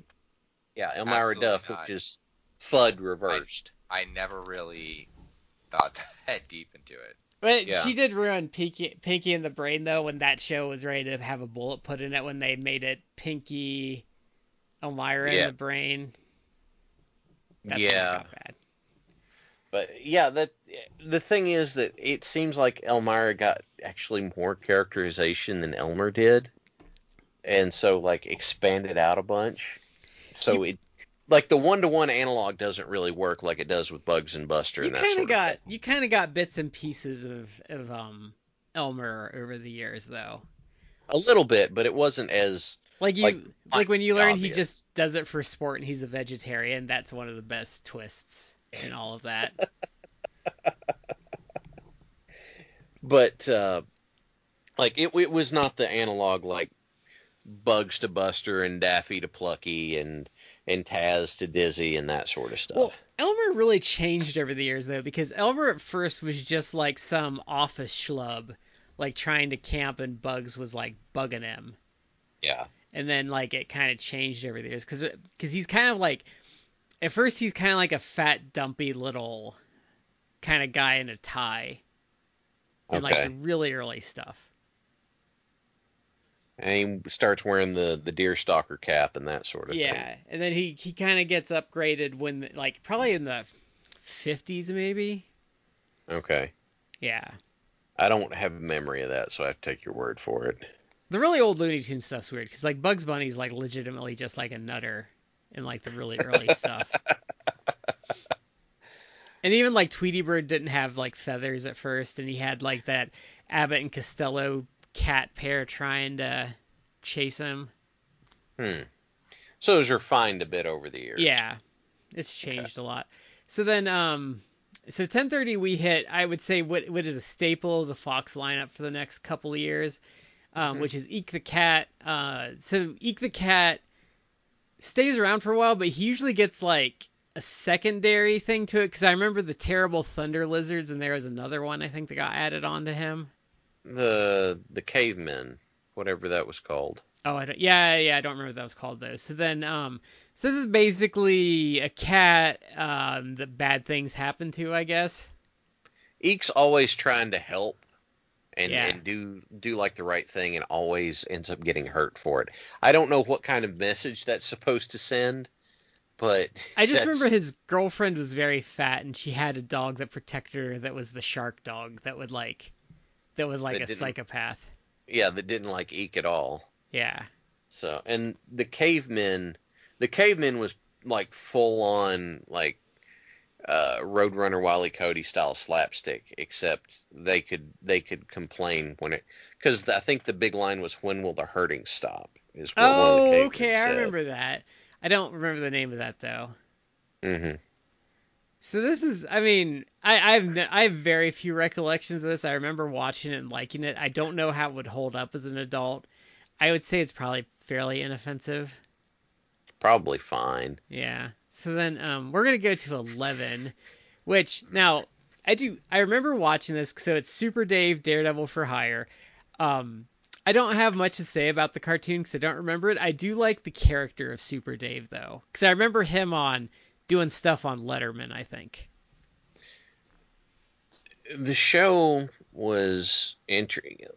So the show would have every episode. You'd have the animated Super Dave doing stuff that obviously you can't have, the live action version doing. But it always set up a stunt in the course of the show that happened after the end of the animated section. And of course, it's Super Dave, so it goes wrong. Yeah. But I don't think that this one would stand the test of time very well, because something in the back of my head tickles my brain about his sidekick. He had a sidekick who I think was he some sort of very Asian stereotype, if I remember right. That makes sense. Let me look that up. My memory's not. You know what? I can't even lie. My memory was never good, so I just have a handy excuse now. So Super Dave himself is a spin-off of like another TV show, right? Like he developed the character on like some comedy show, right? I have to look it up. I remember him was he on Curb Your Enthusiasm a lot? Yes. Super Dave he was Robert Einstein, who in real life his brother is comedian, filmmaker Albert Brooks, which is like it's kind of funny. Like Albert Brooks is he's a comedian, but it's a little more serious than his brother, who was doing essentially like this like slapstick stuntman gimmick. But yes, he was on Curb Your Enthusiasm as Marty Funkhauser. I love Curb Your Enthusiasm. He was actually a fantastic addition to that show. And they after his death, like they kind of just didn't really mention him. It's kind of sad, but I don't remember this cartoon show that much. I remember like the live action intro outro that they did with Super Dave. Yeah. Mm-hmm. And I looked him up. His character dates back to 1972. Mm-hmm. And he was a reoccurring guest on Letterman and Johnny Carson. Okay. It's interesting that he spanned both of them, I guess. But then again, Johnny and Letterman didn't exactly have the. Well, they were on the same network for a while too, so Yeah. it wasn't like they were competing products. Right. And Letterman was really, I think younger people don't realize, like, Letterman was like Conan before Conan came. He was like the weird late night show that like the younger people watched because he was just, before he kind of got old and lost his energy. Like, I remember like when I was young, like Letterman was like the wild show. Like, Drew Barrymore was like flashing him on his birthday, and he was like throwing his cue cards out the window and stuff. Oh, he had the Alka-Seltzer tablet suit. I think that he dumped himself in a vat and it almost killed him. I was right. The Super Dave show, his sidekick Fuji. Oh, that. They said They said you have got to change the voice on this. So, the guy Art Irizawa like went through and redubbed all of his dialogue. And it's like, wow, if you have to do that, that's in 92.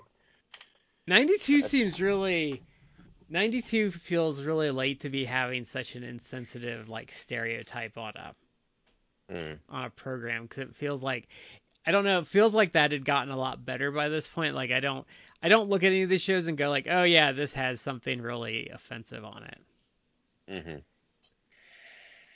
So let's go George of the Jungle. I don't remember if this is new or old.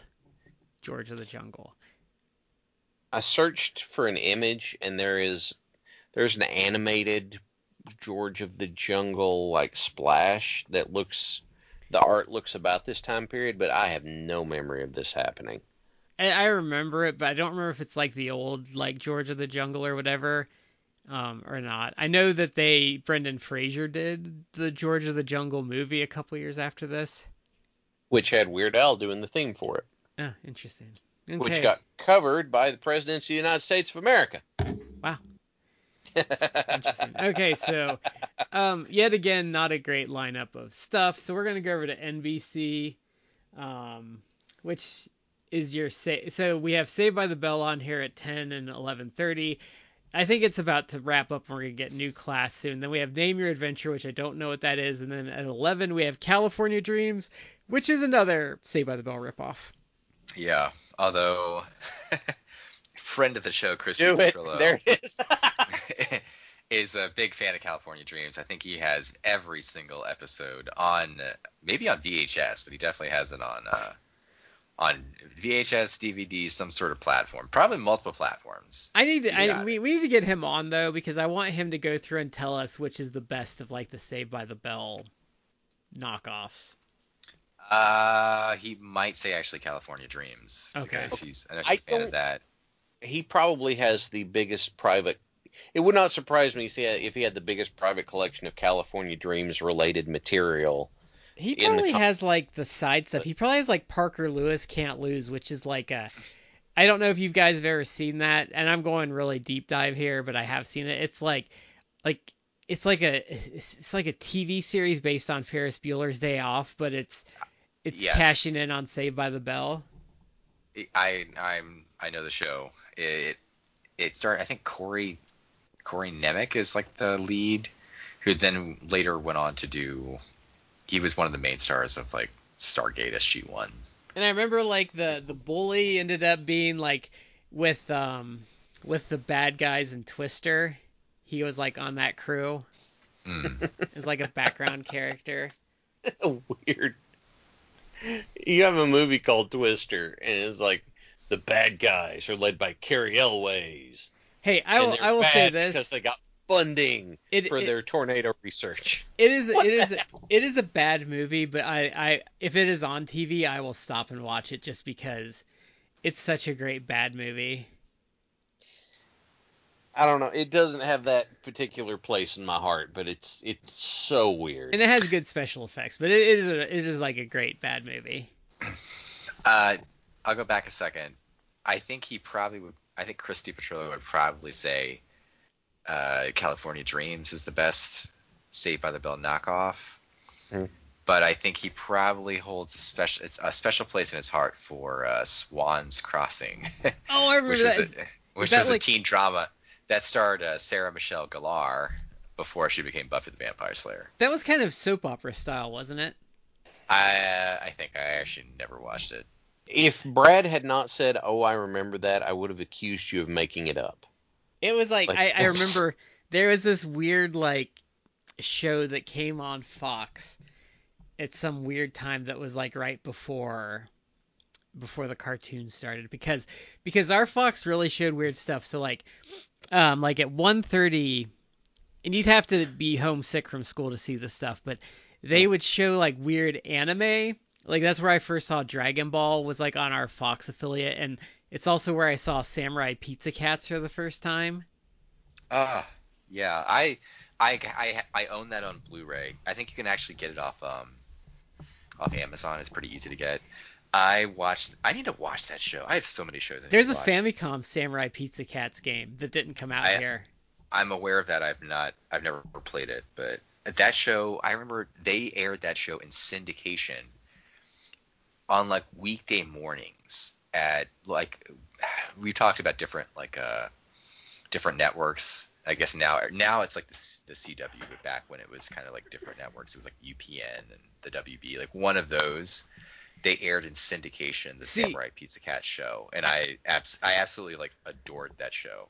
I remember, so it was pre-WB. I don't remember what it was called. I think it was just, I don't remember. It was just Channel 53 here, but they had like that. Do you remember the T-Rex like tactical squadron, which was like these it was all dinosaurs, and they played in like a blues band, and then they would like don armor and fight this like mob boss. Wait, what was it called? T-Rex. Let me look. Okay, this is so weird because I have no idea what you're talking about, and yet I feel like I should. It was obscure. So let's see, T-Rex.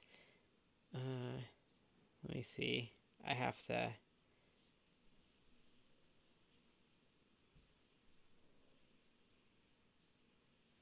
to see if I can Google it. Sorry, I know this is such. Let me see. Let me try T-Rex cartoon.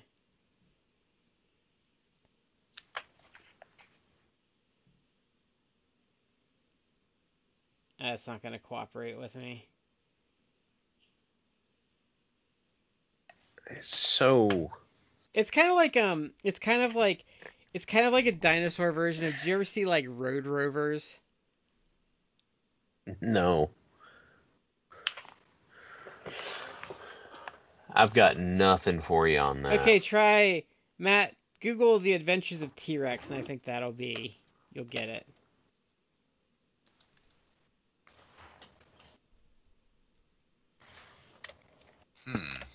Yeah, that's it.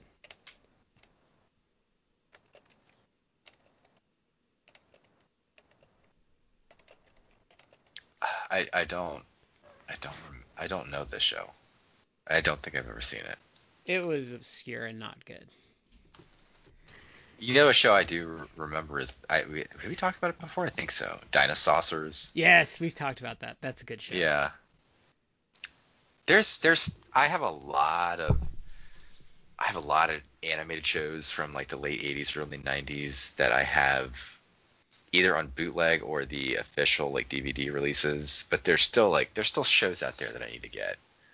And I would add Dinosaurs to that. I need to get a bootleg of the New Adventures of Gigantor. You show me. You were sending me a picture once of your DVDs, yeah, and it was in there, and I was so jealous. The one thing I did send you though that I have over you that not many people have is I have it's the American version of Mazinger Z. It's called Tranzor Z. I remember that show.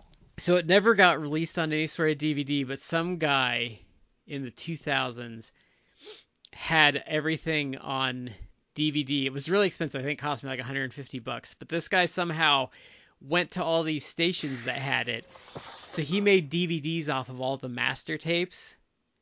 So he released this like in really great shape, like Tranzor Z collection of all the episodes.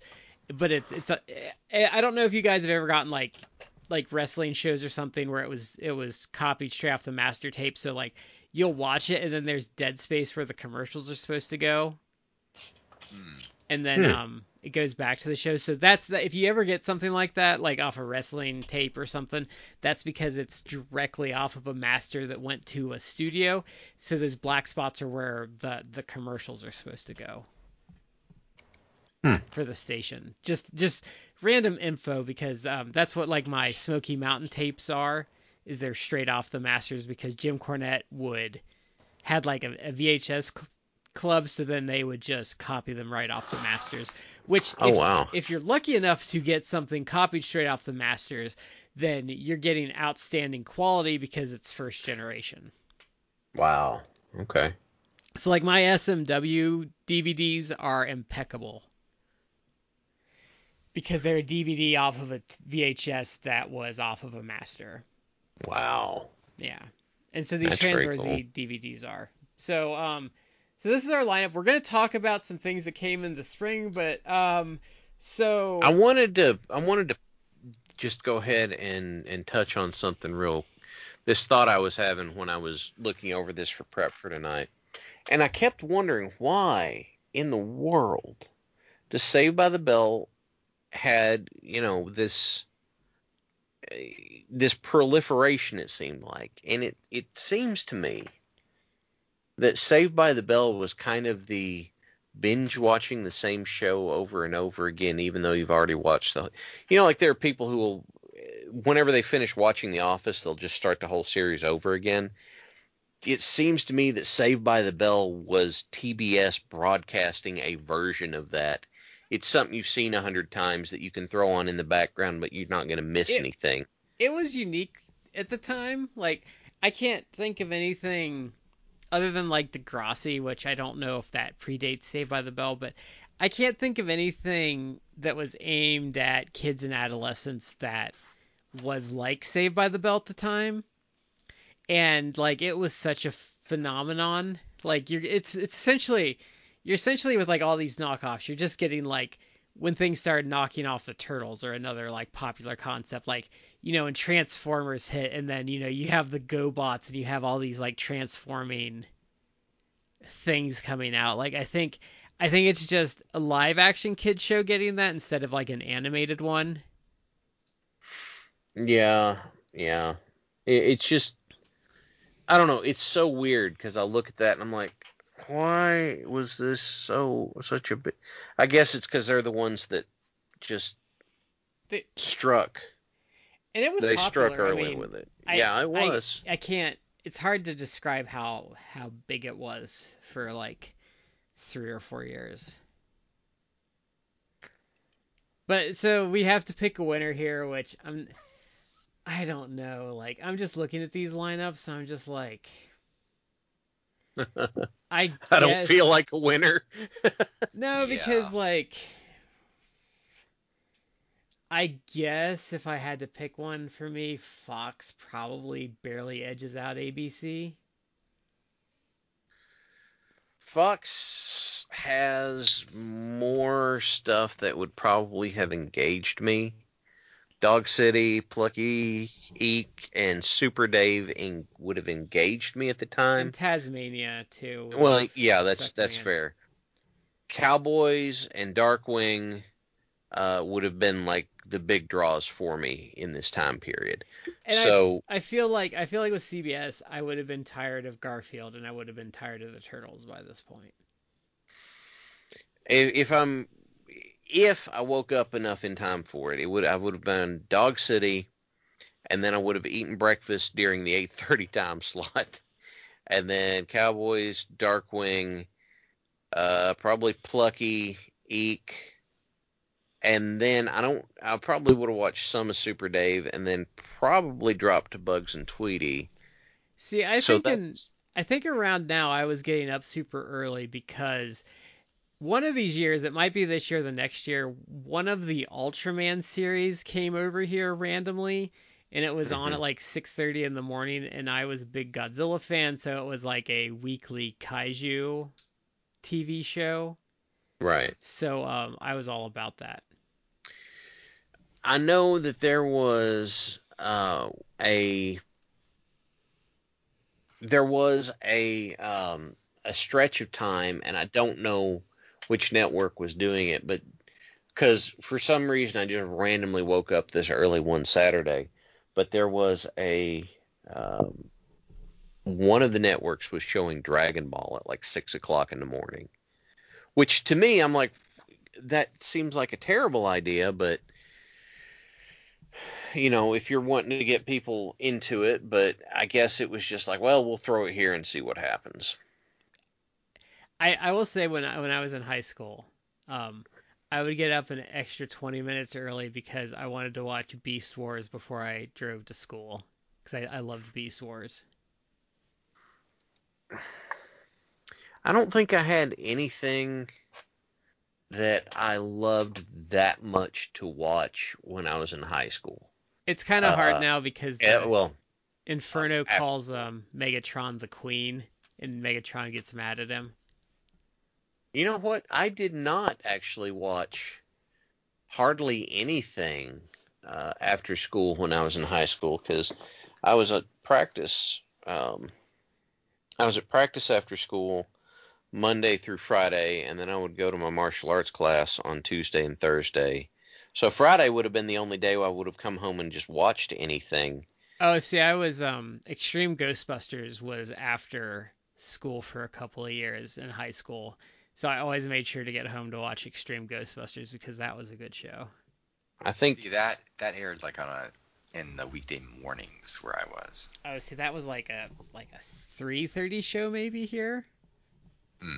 I had satellite at the time though, so I think I was watching that on the New York WB, or I might have been watching it.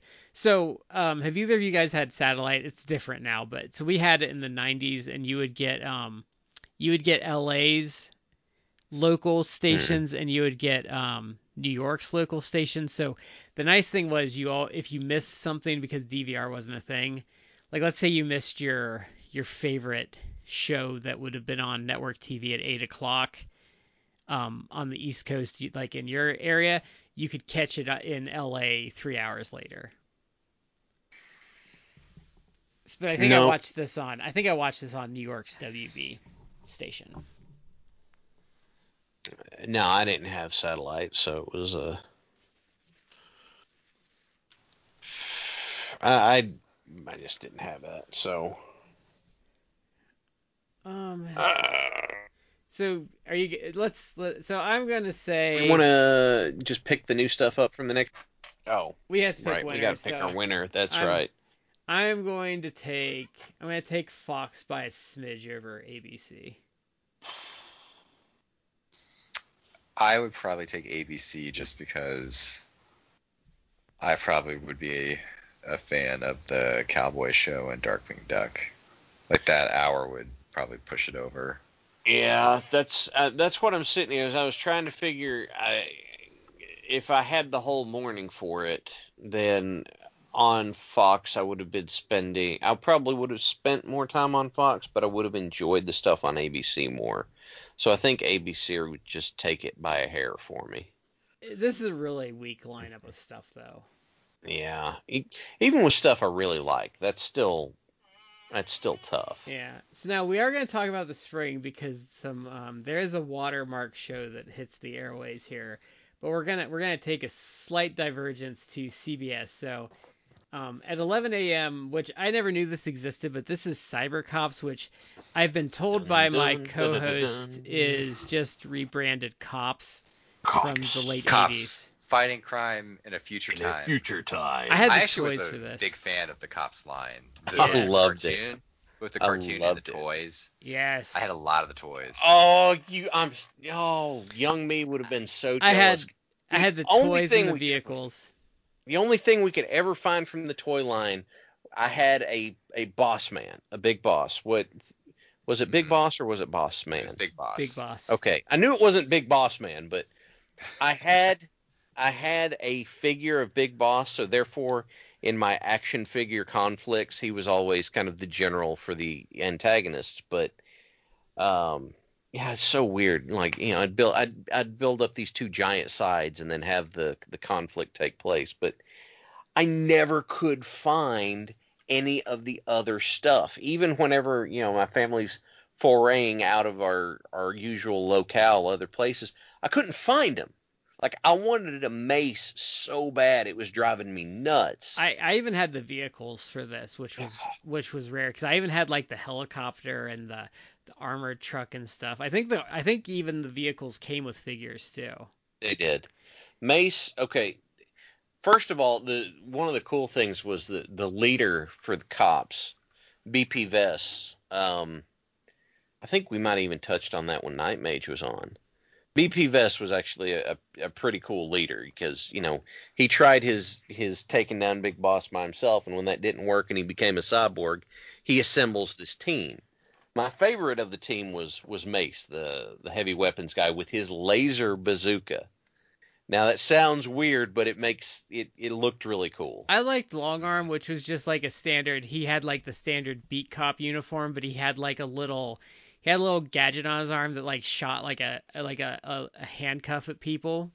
He was my favorite. Power cuff. Yeah, and he was the figure that I had the hardest time getting. He was the last one I got, which was also the one I wanted the most, because that's how that always works when you're. Yeah. Because sure. it drove me nuts. Remember when they did T&G figures for like not the really crappy ones, but when they did like the nicer ones in like the early 90s? They're a little bigger, and they had like the phasers and like that had like the beam shooting out of them and stuff. Okay. I had some of. Not the super little ones. They were more standard size. Yes. It took me a second to remember the phasers, the beams you'd attach to the phasers. Yes, I had several of those. So I love those, but for some reason they must have been a recall and they never released them. You could not get Deanna Troi, and it drove me nuts. I had a Deanna Troi. Ugh. And the reason that went down at all is because my dad liked Next Gen, so he was down for it. But Riker, Picard, Worf, Troi, Crusher, one of the Klingons, I don't remember. I guess it was probably I think it was a Gowron. standard. They had like a standard Romulan, a standard Klingon, and I think a standard Ferengi, which was a. They did have a standard Ferengi with the energy whip and the Ferengi. And I think they had a Borg, didn't they? Yes, I had a Borg. And I also had the Micro Machines. Oh my God, the Micro Machines! Yes. I had all I still have them actually, but do you remember when they did the Star Wars Micro Machines, but they did like the sets like that were the heads that were scenes, and you could get like the little toys. Do you remember these, Matt?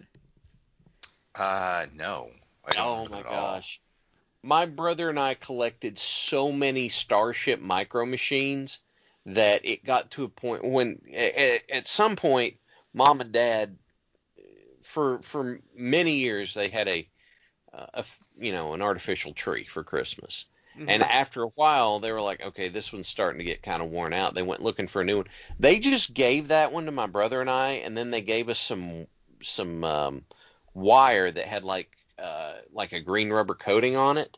And so my brother and I took all of our Star Trek and Star Wars Micro Machine ships, wrapped the wire around them, and made our own Christmas tree that just had lights and then starships all over it. And I think Mom still has all of them. Well, they never made Negvar Micro Machine that I'm aware of. I think the Star Wars ones kind of came about because like the Mighty Max stuff was so popular for a while. I don't know. I remember that. I remember those. The Mighty Max was kind of like the. They were like boy Polly Pockets. Yeah, that's exactly what I would try that okay. as. Okay, yeah, I got you. And then it kind of developed a mythology, and actually, it was actually a pretty solid cartoon with Tim Curry as the Skullmaster. And I think Richard Mole was the bodyguard. Yes, Norman? Yeah, Norman. I need to see if that's on DVD. I remember enjoying that show. But yeah, Cops was my friends and I really enjoyed Cops. Yeah, it was a good show. Cops. So then, and the animation, like it's stylized, but it looks good. Yeah. So we're gonna hit the big one here before we sign here off it for the is. evening. So We need the music, don't we? well, so this was, I mean, I don't know, this was huge at the time because this is X-Men. So this is probably the height of their popularity, which I think is remarkable about this show is it's one of the few cartoons that looked exactly like the comic books looked at the time. Mhm. Like if you watched X-Men the cartoon, then you picked up the comics, they looked exactly the same because it They was that did. Jim Lee style. Everyone looked the same, and I've watched it a bit as an adult, and it doesn't hold up great, but they do tackle, like, it stays very true to the comics. It's one of the, I think, few, other than Spider-Man. Spider-Man stays pretty true to comic plots, but it really tries to be the comic book on the screen versus a It lot of also other stuff. tried to stay accessible. Yeah. Because there was some Spider-Man got into the weeds a bit. If you missed something on Spider-Man, you were lost. X-Men tried to stay accessible. Like, I remember, and from seeing some stuff later on, I'm fairly certain that what they do is they took some plots or something like that and I guess kind of dumbed them down and chopped them up in order to get them into the 30-minute format. But then they also started doing like multi-episode Yeah. stuff. But like I Spider-Man, remember. Spider-Man was complex because essentially after season 1 of Spider-Man, it all builds to Secret Wars, which ends the series. Like that's the whole thing. Like Madam Web was like preparing him for, but like it's a slow burn through seasons and seasons of Spider-Man that builds to like the end. Okay. Whereas X-Men has like season-long arcs, but they did like I think like the Dark Phoenix saga might have been like a 5-parter. It was. I was. Oh God. I'd got so irritated with my parents because there was an episode, the last episode of the Dark Phoenix saga. I think that's what it was. That morning they got up and they wanted us to go to an estate sale. And X-Men was at 11 o'clock, and I did not have any leverage to argue with. And God, I wanted to see the end of it. And we went there, and it took a year and a half for the episodes to cycle around again for them to play that arc again. Well, you know what Guess what happened next time that it was going to come on? Another estate sale that I didn't give one wet, hot shit about. Yeah, that It was just they wanted to go and look at shit on a Saturday morning when there's something I was wanting to do. That was the worst thing Sad. about pre-DVR days was like if you were a kid and something was a multi-parter, like you always had that white whale episode that you would always miss. Yep. I'm sorry, Matt. What were you going to say? Are your parents the same as my parents? Were we separated at birth? Because that's exactly the shit that my parents. Yeah, they weren't even like straight up estate sales. You can go in there and like, oh, I'll get this and this. They were auctions. And it was buying lots of like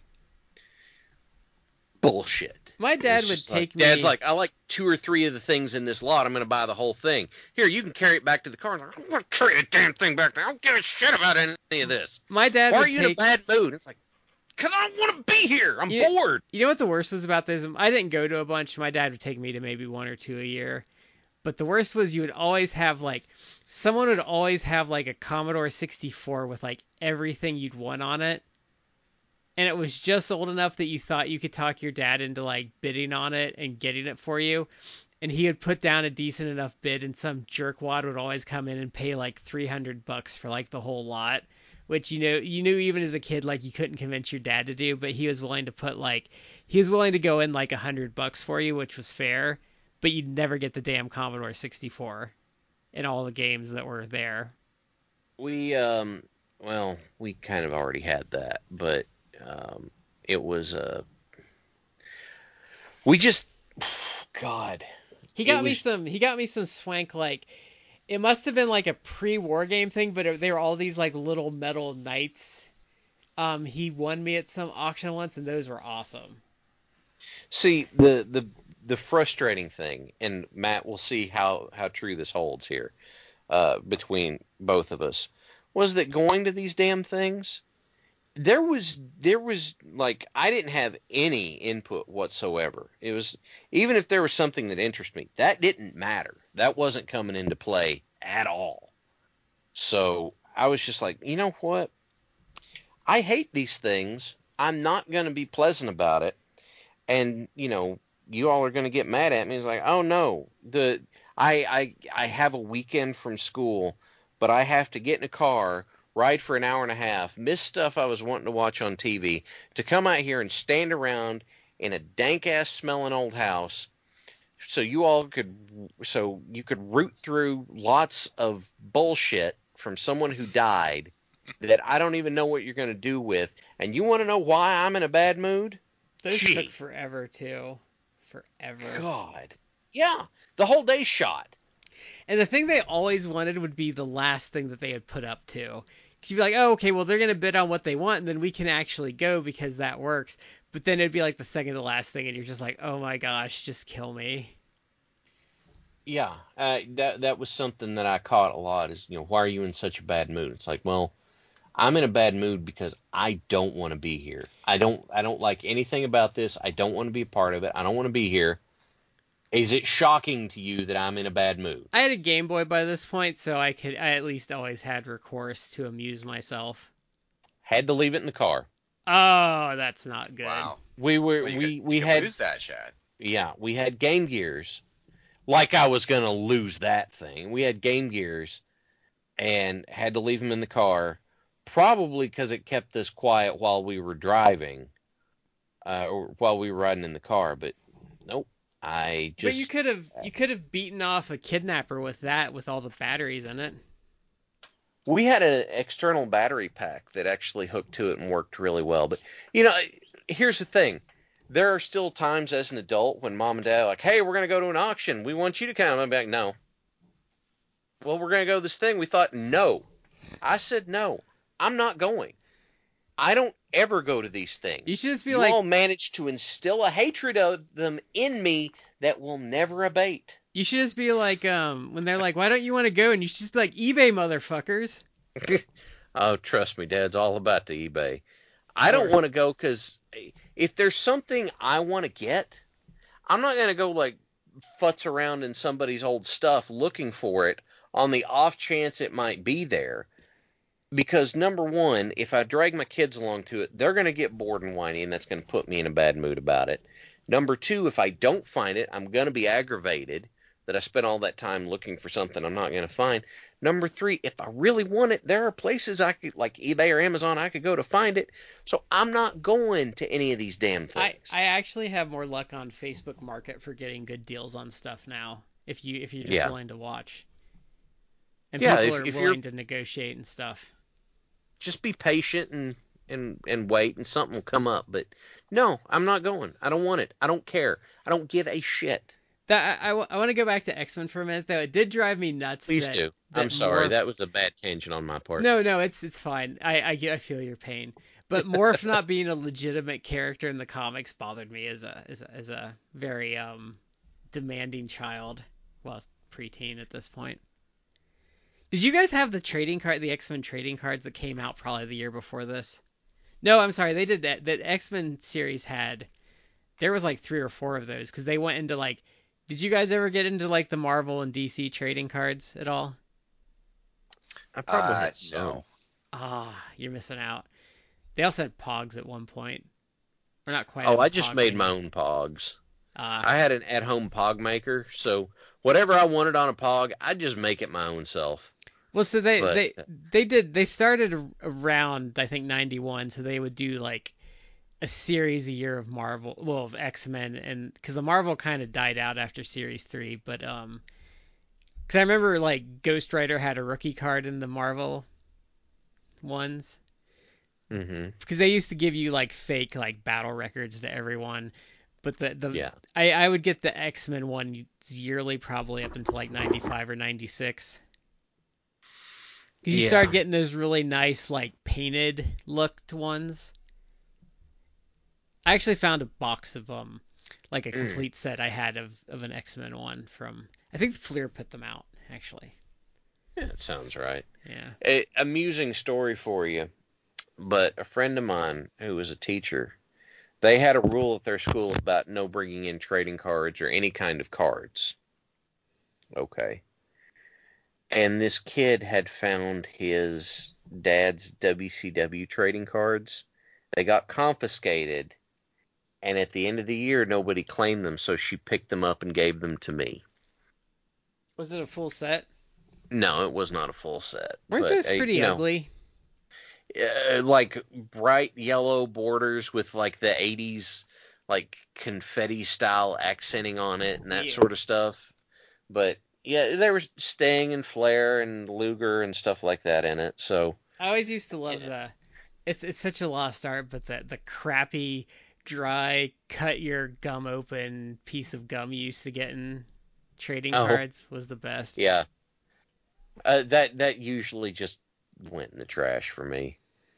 I tried it a couple of times, but from that point on, it's like the bubble gum is it's just garnish that I don't care about. You know what I still love, and my wife and I actually did one for fun of like hockey a couple years ago. Did you guys ever get the sticker books, like the collectible sticker books? Mm-mm.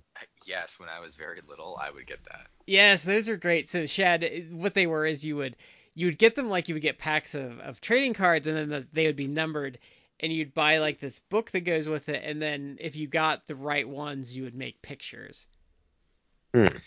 Yes, but you'd have to blind buy packs of stickers to Yeah. get all the stickers. Yeah, no, thank you. That's It was ingenious because back in the day, like I would definitely want to get extra sticker packs because I need them all. Yeah. I never did. As I never completed Trading a cards sticker were the book. best.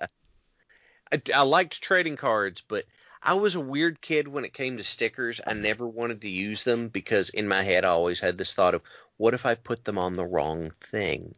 So There was also the G.I. Joe trading cards, which were the best. I had those. I actually had a whole bunch of those. Yeah, those were great. I think because I even remember they hit the dollar stores. Mm-hmm. Do you remember the Desert Storm trading cards where you could get Yep. like all the military equipment? I had a bunch of those too. I had Storm and Norman. I remember that, but no, but by the time I hit, I think 8th grade and on through high school, I was pretty big into Magic at that point. So Yeah, I was playing a lot of Magic the Gathering, that's about when I discovered Magic. and then after I quit, like senior year of high school, and then in college I picked it back up right around, I can't remember what the Mirrodin block, which just pissed me the hell off. Because Mirrodin was the using artifacts. It was like a revisit of the Urza saga, but it introduced the Dark Steel mechanic, which Dark Steel stuff was indestructible. And it's like, the utter shit am I supposed to do with this? It's like Dark Steel Colossus, 9/9 with trample, indestructible, and I'm like, well, I guess I'm just done then. I would just trash mob people. I played until high school, and I think I briefly played a bit in college, and then played a bit when my niece got into it. But I'd always just get some cheapo commons and make like a trash mob with some direct damage spells. Oh, I had so many decks. I think the most aggravating, even if it didn't win, was I had this blue-white control deck where I would just end up locking things down. It's like I had a scroll rack. I'd be like, I'm going to sort through my cards, and I had Thawing Glaciers in it so I could cycle the lands out so I wasn't drawing a land when I was going for something. And Island Sanctuary, because it'd be like, no, I don't need to draw this turn, and stuff like that. That had to be an obnoxious as hell deck. But Well, that's 1992, which really a weak year of TV. Next year is more interesting though because we get some stuff I really enjoyed because I know Tales from the Crypt Keeper is coming up next year, which I liked that as a kid. yeah, I mean, there's stuff that I liked in this year, but it was not a great year. No, it's pretty blah. Matt, did you have any parting thoughts you wanted to put in? No, I think like next season. Uh-huh. Let me look at the lineup. It's much better. Oh yeah. Oh yeah. There's some stuff here. Because we start getting into like what I would call the bulk of the 90s, because then Power Rangers is coming up quick, and Spider-Man, and like Animaniacs hits Saturday morning. Like there's one year in particular, I think, where Fox has like Animaniacs, Power Rangers, Spider-Man, X-Men, and The Tick all on like the same day. There's like one year where it's like insane, like where you would not turn Fox off all day. No. It's just I was even kind of aged out on Power Rangers kind of at that, but that's still just like the strongest Saturday morning lineup I can think of. Just all of that. Yeah. It's pretty wild. So, next year's, I promise to the people listening, I promise next year's better. I really promise next year's better. Well, everybody, thank you for joining us for this episode. Everything that we went through. Was there something we missed? Did you have an opinion about one of the episodes, or one of the things we didn't talk about? We would love to hear from you. Please hit us up on our social media: Facebook, Instagram, Twitter.